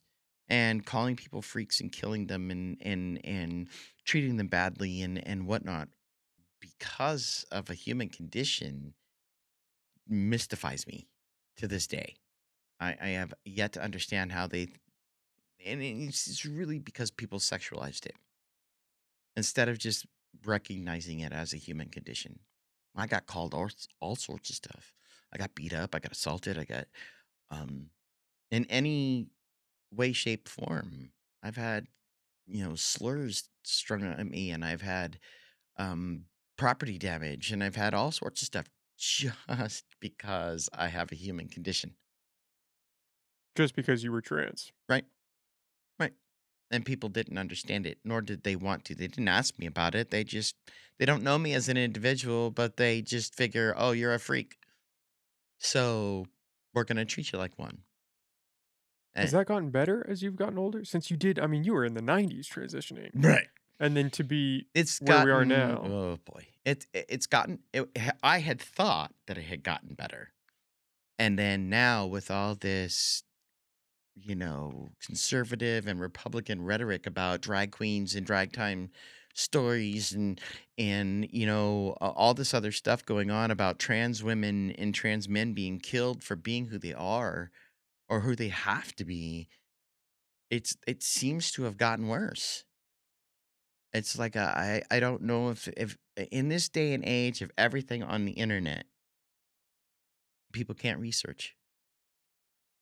People can't take the time to research. They're just going to listen to someone's rhetoric, right? Instead of taking the time to understand scientifically, because science and all, but understand what papers have been written, what things have been said about trans and drag and LGBTQ and none of this was ever a problem for Native Americans. Every tribe had somebody who was two spirit, and that is a white person's word, but they're trans. They're considered you know um holy because they have perspective of something different, something on either side, right? So how we've come to this day and age of not being able to go on our phones and Google what it means to be trans, what it means to be a drag queen, what it means to be a lesbian, what it means to be non-binary, right? No one wants to take the time to research that. No one wants to take the time to learn that. So they're just going to learn what the media says. And when you've got people who think they're a legitimate media and they start putting that kind of crap out there, then you're not going to get the full picture. You're not going to get an accurate description. They're just putting what they feel is wrong out. Yes, there's a good way and a bad way to go about it, Mhm. because there's a lot of evidence or research out there that says, that a lot of kids would grow out of this or just turn out to be gay or lesbian. Mhm. And I think that's where a lot of the anger stems from is it seems like there's a push to transition kids younger and younger. And I But think that gets a little alarming for people. and here's the thing. When I was little, I knew I was a boy, right? If your child comes out and says that, it's your responsibility as an adult to say, okay, well, then let's explore that. Let's figure out, what you mean by that and not feel threatened for one. Um, and this is the thing, legitimately transitioning like any kind of surgeries or hormones can't happen until you're 18 in That's any not true. state. That's not true. You can do it at 13. Well, you have to have your parents' permission. That's also not true. In some states, you actually can use your parents' insurance, and the insurance Mm, company can't tell the parents that you're going through these that's treatments. true.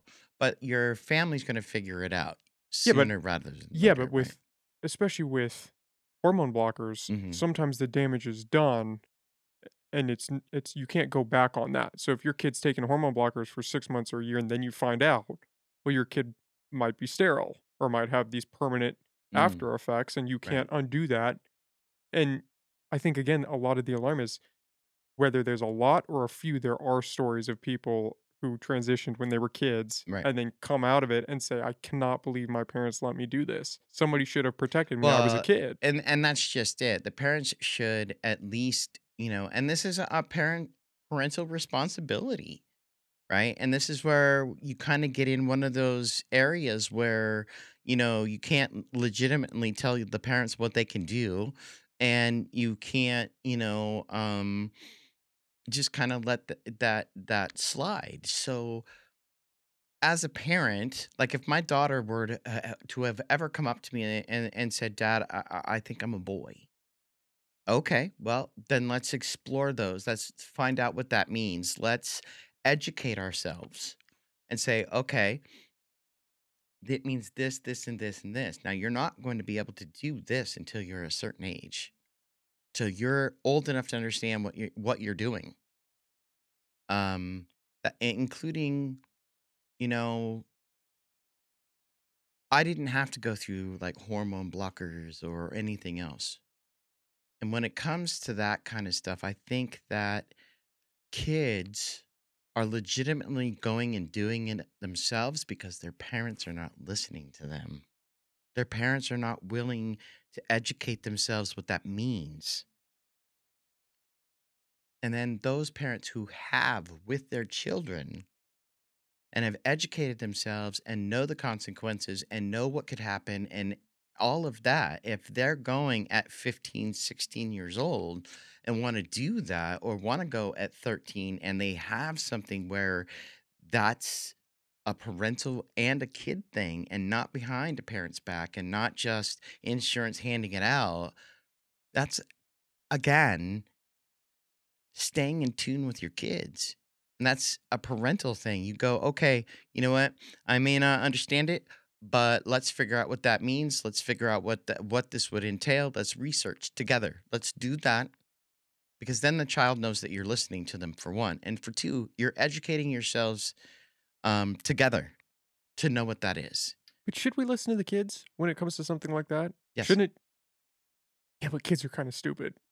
Well, That's the yes, problem. yes and no. But again, you do have these kids that, because especially in states like California, Right, if the kid wants to do it, the parents cannot, they have no intervention. It's not up right. to the parents. It is solely up to the discretion of the Mhm. kids. And for whatever reason, in the world today, we have forgotten that kids are pretty dumb. Kids make very Yes. poor decisions, Right. and it's the role of the parent to stop them. Now, when that kid turns 18 or an Mhm. age that society decides is acceptable, let them do it. Then your parents Right. shouldn't be able to stop you. But these are kids. These are Right. kids that don't know literally anything. Even you could argue even people in their 20s. You could argue my age. We Right. don't really know. No. But to do it so young is just Well, here's the insane for such thing, a big like decision. It's not right, like, for "Oh, I want right, ice cream for lunch." right. So, I think letting your kids explore what it not letting them explore, especially if they say, "I think I'm a boy," or "I think I'm a girl." Okay, let's explore that. Clothing and, um, you Less know, drastic measures. less drastic measures. Like, let's explore that. Let's see what this means for you and for me as a parent, right? So let's see what that it means and let's explore this. And sometimes that child, because you've let them do that, are gonna go right out of it and be like, okay, I don't want to do this all the time, right? Maybe sometimes I would like to do this and that's okay as well, but not necessarily all the time. That means they don't want to necessarily transition. They would just like to maybe do drag or whatever. Male or female, it doesn't matter. Whatever body they came in, that they can do that. And I think less drastic measures for that. Now having that and your child, you've gone up, say the child was 6 or 7 when they said that. And they've gone through this whole thing and they have legitimately been wearing what they want to wear as far as representing the gender that they are. And at 13, say, okay, this is a next step up. Let's do some research together as a family about what that means. And then if that's something we still want to do, then we do the hormone blockers. At 13? 13, 14 years old. Yeah, you Doesn't can. that seem insanely young? It does, but you start developing in your body. I know, but then what if you turn 16 and you're like, "This was not the call. Well, This all was you not what have we to should have do is done." stop taking them and they literally will start the process. That's not true. That's not true. Not all the time, but No, but yes. pretty pretty much across the board, that's not true. The hormone blockers, when you start taking them, Well, they're that it's makes pretty much sense. chemical castration is Well, what. I mean, that makes sense because, I mean, when I started taking testosterone, I mean, I stopped having cycles and everything else. So, yeah, that makes sense. Um, it doesn't, it's not all the time. I've had people that have, gotten their children off of them and the blockers and they've just, it was slower, but they started to develop how they needed to. Yeah, they might Right. still develop slightly, but it's never gonna be what it was, and in most No. cases, they're not gonna be able to have kids. So if it's a female taking male blockers, I mean, You really have you're to having right, and you problems. really have to research, and that's something that you have to say, "Hey, if you do this, you're not gonna be able to do But do this." you think the 13-year-old can understand the weight of that choice at 13? Like, At doesn't that, I mean, 13, can you even depends. grab I that at mean, in this 18? scenario where I was like, "Hey, you're with your parent this whole entire time going through and your parent is helping you," right? In that scenario, you know where you're going. But what about the detransitioners? Well, see, that doesn't happen very often. But it okay, but what is very often? 5% of the time? 15% of the at what point do we say, "Okay, these people matter too?" Well, that's just it, is that, you're not gonna find a very high percentage of people that are detransitioning. But we don't know what the percentage is. They've never done that study.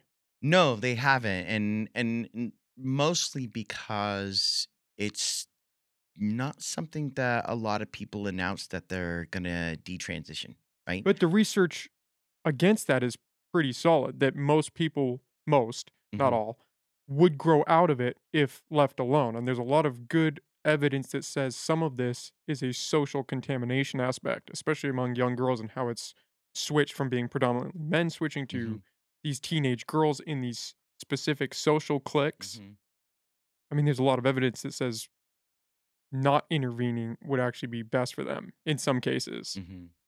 And then the challenging thing is looking at you like it's very apparent, like, this is what you wanted, this is what you Mhm. needed, and you knew from a young age. Right. So Most you're of at us that do. yeah, you're at that one side of, "I knew that Mhm. this was for me, this has made my life so much better, I feel like I am now who I am." Right. But then you have the polar opposite that is, Mhm. "I transitioned at 13 and now I wanna kill myself because Right. I can't ever go back to who I actually was, and my parents fought this or went along with this, and now I'm this Mhm. child who was mutilated by the system, and I can't go back." Right, and some of it can be, you're supposed to, social media has done so much and so much damage, right? That's an understatement. Right. That's done so much for so many people and so much damage at the same time. So, literally to me, um, you're going to always have the opposite of what,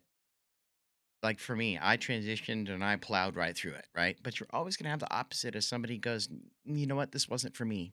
I need to." Even as an adult, I've had people that I've talked to and I met in person that an older adult, they were like, I transitioned and then it didn't feel right, like complete. And so they transitioned. Um, it was somebody that I had known. They had transitioned from male to female and thought, it wasn't exactly right. And I think I just went above and beyond before I really thought about it, which is why you're supposed to go to counseling. Which is why that's a huge thing even as a child.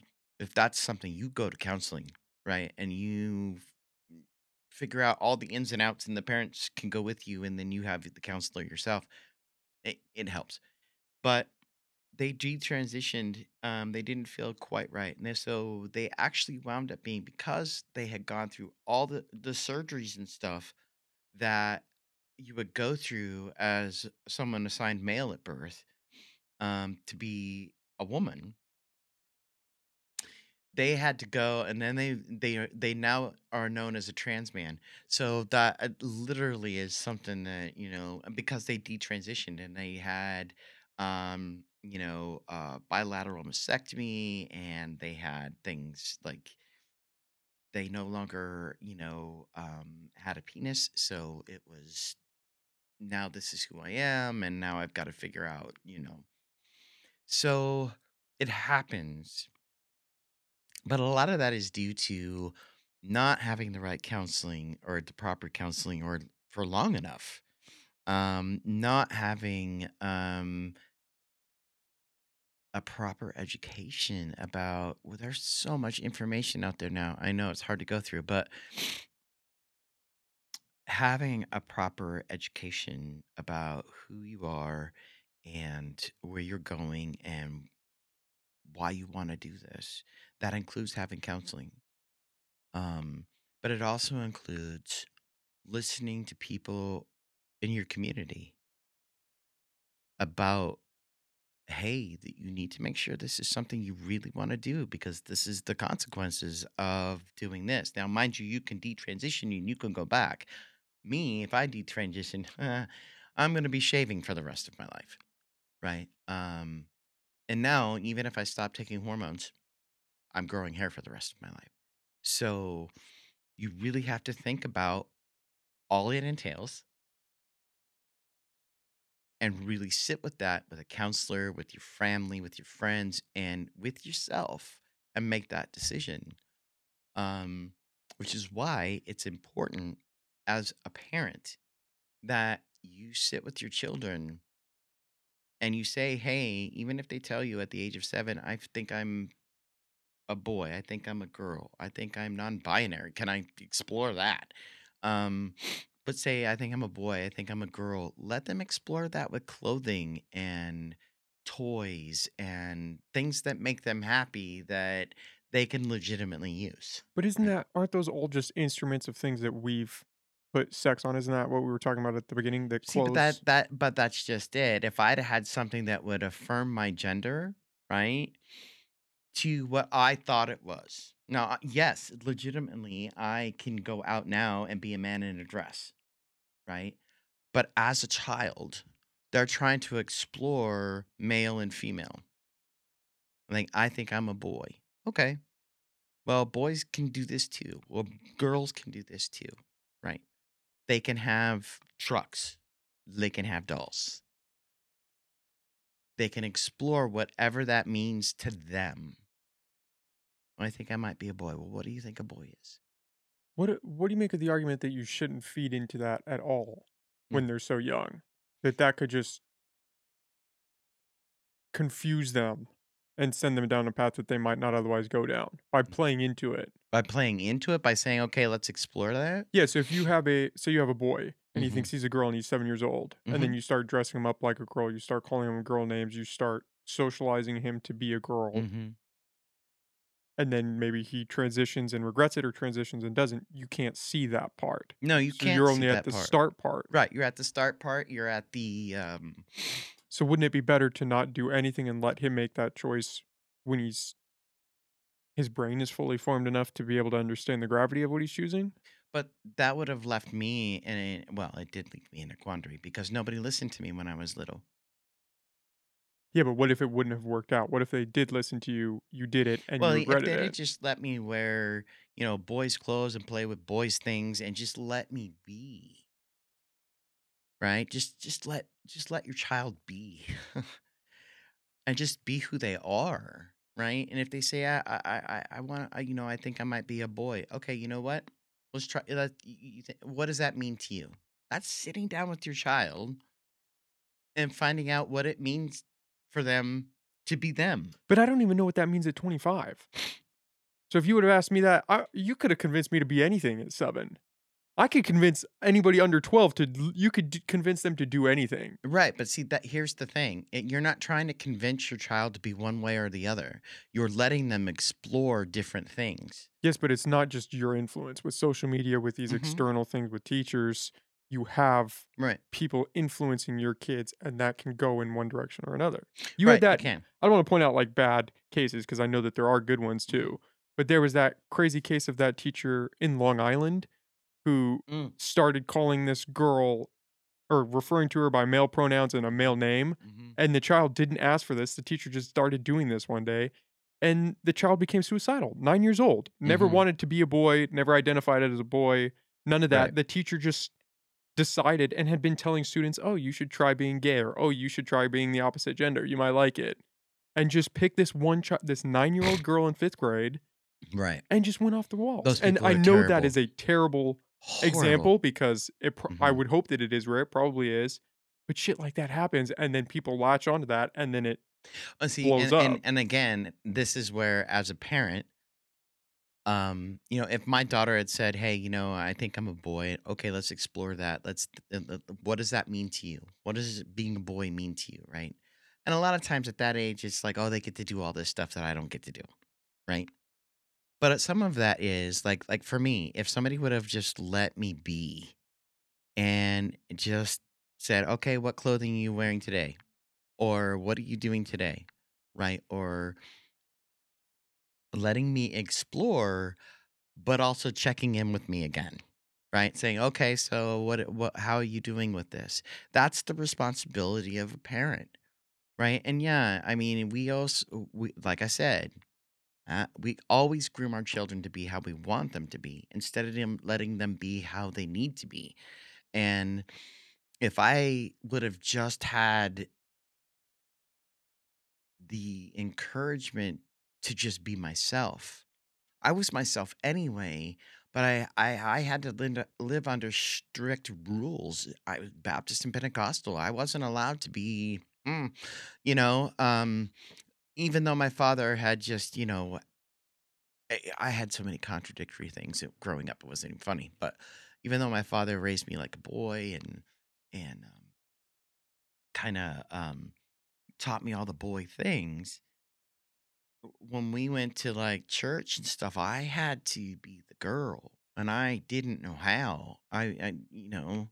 Um, I still refused to wear dresses at that point, but I didn't know how to be that. I didn't know how to be one. Because it wasn't me, right? But I wasn't allowed to explore. that part of me. I didn't have a parent that said, "Hey, you know what? Let's see how yeah, I want you to succeed and stuff in life, but if you legitimately come to me and tell me, "Hey, I think I'm a boy, I think I'm a girl," then okay, let's talk about that. And then if you want to explore that, we explore that. We explain it to your teachers, we do whatever. And then if you checking in 6 months down the road, whatever, year down the road, how are we doing with this? How is this affecting you? Do you want to go back? No, you want to keep going? Okay. You let me know if you want to go back, right? And I know that that seems weird, but um we would let our children explore who they are. And it doesn't necessarily mean that that they're going to want to transition. Maybe that later on down in life it's being a drag queen. They love being able to dress up and perform, but they don't want to do it full time, right? Um that's about performance. That's about, getting up in there and just being a different character. Because a lot of times kids will associate somebody different as being a character, right? So it's being a different character. It's dress up. It's being somebody acting, right? Um, and I think that if you just kind of like roll with your kids, and how they feel and their environment, right? They're surrounded by this all the time, and they're surrounded by positive and negative stuff being thrown at them about being queer, right? And so the parent has to, and I know that we have a lot of parents that are bigoted. So we know that that's not going to happen. But we do have, parents that are not, but they don't know where to start. This is not something in their purview that they even dreamed of. And especially somewhere up here where you don't have access to that. You don't have access to that kind of, oh, my kid is exploring and I don't know what to do. I don't know where my resources are. Yeah, I can look on the internet, but there's so much crap on the internet. You don't know where to start. Well, and the internet goes back to social media, Right. ties into a lot of kids being socialized one way or another. Right. Instead of finding out, factual and saying, okay, all right, my child said this and this and this. We found some of this. Oops, sorry. We found some of this on the internet, but where's our resources? We need to know. We need to understand. We need to figure it out. And whether this is just I don't, want to be a boy for now, and and I just want to do this for now because that happens, Well, and right? I can't personally attest to this because I'm not a girl, but that's the thing you hear girls when they hit puberty, it's a rough time and they're uncomfortable in their bodies. Hmm. And how much does that play into the social contagion aspect of these clusters wanting to transition and be a boy because then I won't feel as shitty as I feel right now. Right. No, and literally that's why the requirements for um counseling, But right? even that, it's so you could go one time and get put on block. Like the I agree with the Right. backstops that you're talking about. Right. The problem is those just aren't as engaged as people would wanna believe. Right. There seems to be this push the train through mentality once the Hmm. child gets on the track. Right. And but that happens with just about anything that we do with kids, right? Well, I don't know anything this drastic. True. I mean, this is just something that instead of having those communications, instead of exploring, instead of researching, it's either people are going and bulging right through that wall, just like blaring through it and be like, "Hey, full bore," right? And then you've got others that are screeching brakes and oh hell no, right? Because there's not those preventative, and I'm not talking about, I'm outlawing any kind of uh, you know, transgender care for any kind of kid, which is what they were trying to do. Any kind of care. Um, but it's also saying, okay, these steps have to be met in order to transition, right? So we have steps at the age of 18 of what has to be met in order to transition. Um, What do you mean by that? Not so many okay, so not so many, steps like we used to. Back in the day, you needed letters, you needed all sorts of stuff. Today, it's, a requirement to have, counseling, or it's supposed I think the requirement? I can't remember because I know that some doctors won't do the surgery unless you've had mental health, um Yeah, but again, that could just be you go to a therapist one time and say, "I'm no, trans." you literally have to go to a therapist, and they have to legitimately talk to you more than once.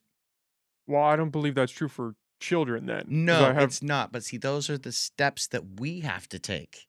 When we're transitioning, right? We have to go to a counselor, we have to talk to a surgeon, we have to, um, jump through hoops to change our name. We have to there are certain requirements that need to be done before you get that you can say you're trans, but, until you get and then, of course, as an adult, it's not as hard to get surgeries and that kinda thing, but there are steps you still have to take. Um, like I said, there's a lot of surgeons that will not do your surgery until you've had counseling. A lot, most of them actually, will not do your surgery until they know you've had the proper counseling, and this is something you realize the consequences for. Um, those consequences of just barreling through the wall and getting it done leaves room for all sorts of problems to happen, right? Not thinking about okay, hormone blockers, not thinking about their lasting effects, not thinking about name changes or how their school is going to be affected or any of that. You just kind of full bore it. well, you're in a tough spot if you're a parent and your child comes to you at 9 years old and says, "I'm trans." Mhm. You either embrace it and hope Right, that they don't choose that this was the wrong decision for them, or you go against it and then you get labeled a bigot, a right, homophobe, you get labeled all these things, right, and then maybe your kids get taken away from you, or they right, just do it anyways. So you're right, in a very tough spot right. to, Um, 'cause what do you do? If well, you're around your kid and you know in your right, gut that, or you have a strong suspicion, I don't really think this is them. right, I would support them if it was. I right, don't really think this is my kid. right. You have no power. That's Hmm.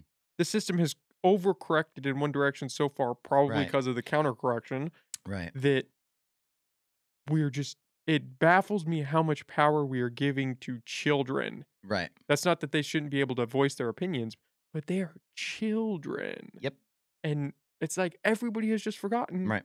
We were all I kids would and have kids never do stupid allowed my shit. daughter to transition as far as if she were to transition, um, I wouldn't have been okay with surgeries and that Medical right, intervention. medical That's intervention. where we should, yeah, if you Right. wanna play with boys' toys or girls' toys, yeah, that's fine. If You you wanna wanna dress up, you chemically wanna castrate yourself, maybe we wait till you're 18, and then you right. can understand where that goes. Well, part of the problem is that even as young adults and teenagers, they are experiencing, um, dysphoria and dysmorphia. They experience that, and, when um you're at a place in your life, even if you're just still a kid, you're at a place in your life where your body is not matching up with your brain. And you, because I know adults who will give anything to be able to afford to have top surgery because they're so dysphoric, because their body is not matching up with their brain. And I know that is happening with 12 and 13-year olds. Their body's not matching up with their brain and it's tearing them apart. I don't think anybody really realizes what it's like to have that. And the reason why you would at least want some middle ground, right? At least learning how to use, like, for assigned female at birth, using binders. Yeah, but even binders have consequences. They can mess with Hmm. your rib cage, they can They affect your can. organs, like, the Hmm. even binders have detrimental effects if it's not the path you really wanna go down. That's Right. the problem is we're not dealing in, Hmm. oh, again, like having ice cream for lunch, like, Right. yeah, maybe you don't feel that good or maybe you get sleepy, but Right. you're gonna be okay the next day. These Yeah. things have these consequences They and do. people don't want to recognize that kids are Mhm. making. It's different if you're 18 or you're an adult and Right. you say, "Yeah, this is me." Right. It's like, "Okay, cool, do you. Right. Support that." But kids say the craziest shit. They do, and that's why I think that having those gender roles explored, and talked about and sat down and discussed, um, is important, right? I think that, okay, hey, you want to explore yourself? You're 8, 9 years old. You want to explore yourself? This is how we do it, right? This is how we start. It's not making medical decisions. It's not making any of those kind of decisions. It's, hey, you want to wear this? Okay, so some of them feel comfortable wearing it around home, right? And exploring that way. Others feel comfortable being able to go to school that way. But at least starting in those areas of, okay, so this is what you're trying to explore. Let's explore it this way without any medical intervention in there. And as that relationship progresses with that parent, you would hope, right, that it would continue down the road of, okay, now if this is the route you want to go, this is the consequences of hormone blockers. This is the consequences of wearing a binder, especially one that doesn't fit properly, right? Um, this is, it's having that relationship with your child. And that is a lot of the problem is that we don't have those relationships with our children because we want to put them in a box that we want to put them in. Right. And so it's getting better. A lot more parents are being more understanding and explorative and being like, okay.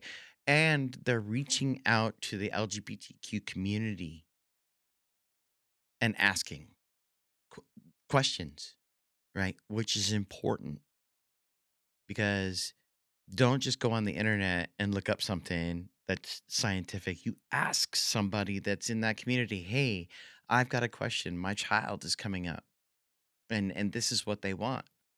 Yeah, but Do what you if they give you the wrong advice? well, this is the thing. It's not necessarily giving advice, it's giving resources, right? And the one thing that we don't have here that we're going to be working on is a community center. We don't have an LGBTQ community center here. Um, where we can have live, tangible things, resources for parents to come in and say, "Oh, my child is doing this," or "There's queer, homeless, queer youth homeless." I mean, and we have no place of our own to go to have any kind of like, even if we wanted to have like some sort of production or drag show. We don't have that. We don't have something where we have an office where someone can come in and look for jobs on a computer or have a book that's right in front of them. Like, oh, now I see. Okay, like a book exchange going on or a small little clothing closet so someone can come in and do their little gender thing or whatever. We don't have any of that. So right now, the only thing that we have is parents being able to go on the internet or, having to inquire with a group instead of being able to come in and say, yeah, this is something that we have tangible right in front of you. Here you go. Here's some books on this, and I know we'd get the donation of books. I know we'd be able to order them. I know we'd be able to do all of that, but we don't have that here in Humboldt County. And I don't think, and I think, well, personally, I think that if we don't have those things, if we don't have a community center, if we don't have something tangible, if we don't have something where people can come in and ask a person or find the materials or any of that, or just feel welcome in their own damn space, then we're going to continue to have problems with kids just doing what they want to do, right? And going back behind a parent's back because they can.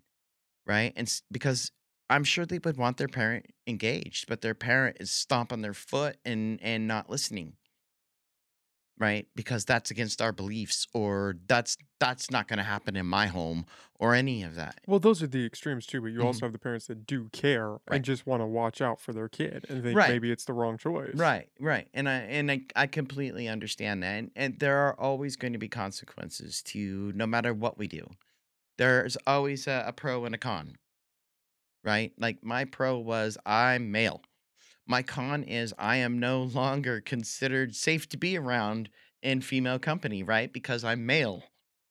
So a lot of women don't feel comfortable being in the presence of strange men or whatever, and so because now I'm until I open my mouth, of course, but I'm more seen as a predator, right? So I'm more seen as Well, I somebody don't know who that can. all men are predators. That's No, kind what of I it's no, kind of a no, I'm more crazy joke. seen as like You're in the category with us now. right, I am, and so women be more cautious around me. Will grab their purse more around me more Was that than a culture shock when you did holy transition going hell, from right, I'm a woman in these women's right, spaces versus now I'm a guy in these right, spaces? right, and so I went for a long time because I'm one of the things I don't have, is I don't have a whole lot of, cisgendered men that I'm friends with, so not all cisgendered men are gonna go, "Oh, yeah, I'll answer your questions." No.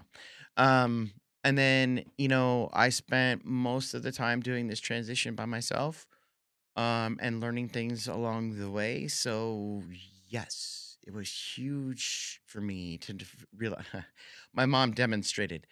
So shortly after my transition, and I really started, showing with the facial hair. This is how old I am. In Reading, they had Montgomery wards.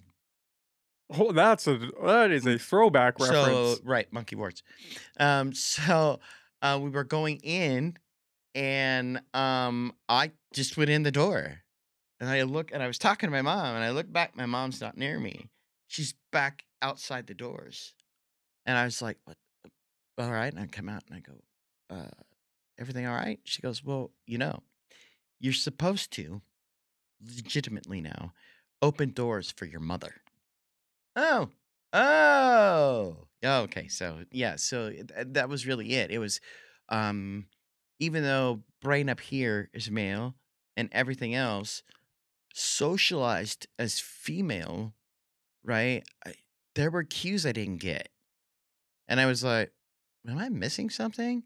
I didn't understand, right? That it wasn't me that was the problem.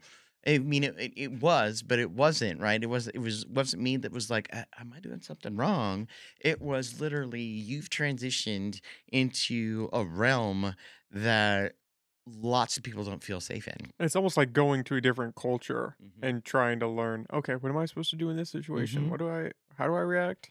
Right. And so there are still sometimes that pop in my head, things that I don't know because I'm not cisgendered. So I don't know how things feel. I don't know what it feels like. I don't know a lot of things. And so they'll pop into my head, and I'm like, yeah, I'm not close enough to any cisgendered man to ever ask those questions. But those are still legitimate questions in my head. And like I said, I did my transition mostly by myself.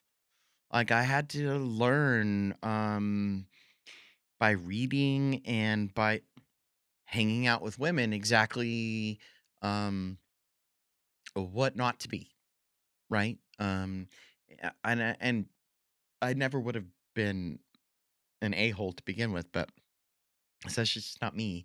But, I've had to learn to how to rephrase things, and, Well, I'm and even that's a different level of Mhm, socialization because how right. women would want men to be and how men are probably two Right, distinct things. right. And that's the one thing is that, you know for a lot of reasons, some women tend to find trans men very attractive. It's because it's the male presentation. It's the male.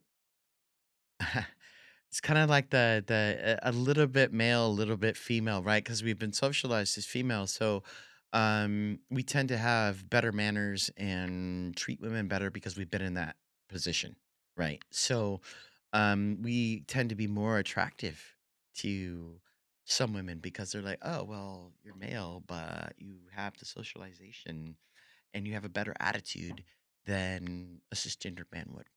I So. had not heard that before. Mhm. Right. So, um, I've always telling my friends who keep breaking up with cisgendered men, I'm telling you, get a trans man, it'll be just much better. Which is interesting because trans women have a very hard time in the Mhm. cisgender space. Right. Cisgender space? Mhm. Yeah. Cisgender space is a little difficult to navigate. Even as even my little world is hard to navigate like that. Um, I don't always feel comfortable in a cisgender space, and the reason is because I mostly with men because I don't know if I'm acting right, and I know that would seem really weird. Like, yeah, you're okay, dude, you're fine, but in my head, Um, I was never socialized that way, so I don't know if I'm, doing the manly thing, right? I don't know if I'm acting right. I don't, and I know, and that shouldn't be a thing. I should just be able to be me, but at the same time, and I am, but at the same time, I don't know that, something that I've done is something that a cisgendered man would do, right? Well, even just the act of you asking that question is interesting, right? Because, Mhm. like, I never think about, "Oh, is this how I'm supposed to do this thing?" Right. Right. Is this how I'm supposed to do this? Is this how I'm supposed to do that? No, you've been instructed from the time you were born, and then whereas with me, yeah, my dad raised me to be like a boy, but he socialized me a little bit like that, but literally everything in my life was socialized female. Right? Everything that you do, everything if they see you have long hair and a chest, that's you're being socialized as female. Period. Right? They're not gonna take into the account that you're not. So I had to learn everything, and I'm still learning new things, right? And that's 25 years later. Um, and I'm learning, new terms and everything else that the younger generation's bringing up, and I think that it's great that we have those now. Whereas before, it was not something I could ever define myself with. Um, So I think that having those discussions with your children, having a legitimate place where you could take your child and say, "Listen, we're having an issue. Like, not necessarily a conflict, but we're having an issue. We don't understand what this is or what this means." Right. And having a community resource to be able to go in and do that with um, is very important, right? And then not just for trans people, not just for, but for kids who are exploring how their brain works, teenagers, how their brain works when they come out as LGBTQ, I mean, it goes on forever. So it's not just drag queens and it's not just transitioning. It is literally coming out as how you see yourself and just being accepted that way. And that's what's up next on the docket for Lost Coast Pride is maybe a community center of sorts? Yeah, we'd like to work on that. So right now, what's coming up is our April 29th drag show at CR. And then the last weekend in June is our Pride. So is it 24th and 25th? I think. Anyway, that Saturday is a Pride ride, and it'll go from our. I don't know what a pride ride is. Okay, so we take all of our vehicles and we meet up at the Arcade Safeway, and we put flags on it. We decorate it with rainbow stuff and everything else, and then we drive down the 101. And last year we did went all the way to Rohnert Park in Fortuna, and then we just hung out at the park and did a picnic and just kind of hung out with everybody. And then it'll probably be the same. And then the 25th is the Pride March and Festival at the Pride March will be in Ferndale, and the Pride Festival will be at Fireman's Park.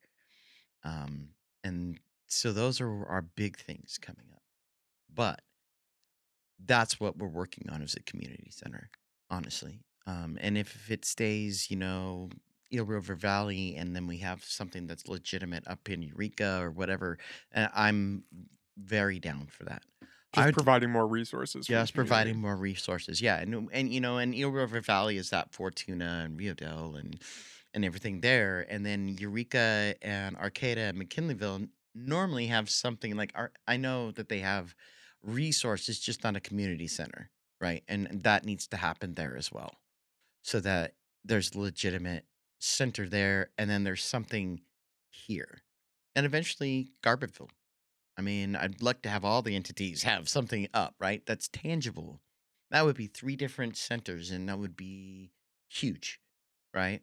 And the one in Eureka could be a like a main hub for all the stuff there, but the community members and like in Ferndale, right? We get tourists there all year round from all over the world, right? Nah, there's a few of them that are queer. So having a center where they could go, feel safe, safe space. Hey, look, we've got a place we can go, we can hang out. Would be awesome to have a community center there, or Fortuna for that matter, because that's 5, 7 miles down the road from Ferndale. But yeah, something like that. Those are the things that we're working on now. Okay, well, Kaelan, this was awesome, man. I really appreciate you coming on. I had a great time talking with you. Awesome. Same. Do you want to plug again where people can find all your stuff, where they can find Lost Coast Pride? Yeah, Lost Coast Pride is on both Instagram and Facebook as Lost Coast Pride. And the email that we have is Humboldt's, that's with an S at the end of Humboldt, Pride. So Humboldt's Pride at gmail.com. And that's usually how to get a hold of us. Yeah, if we're sticking with just Lost Coast Pride on our social media. Everybody seems to be able to find us. So I'm looking forward to hearing from new people and hopefully perpetuating some more education in the future. So thank you for having me on here. Absolutely, my pleasure. Lost Coast Pride. All right, thanks.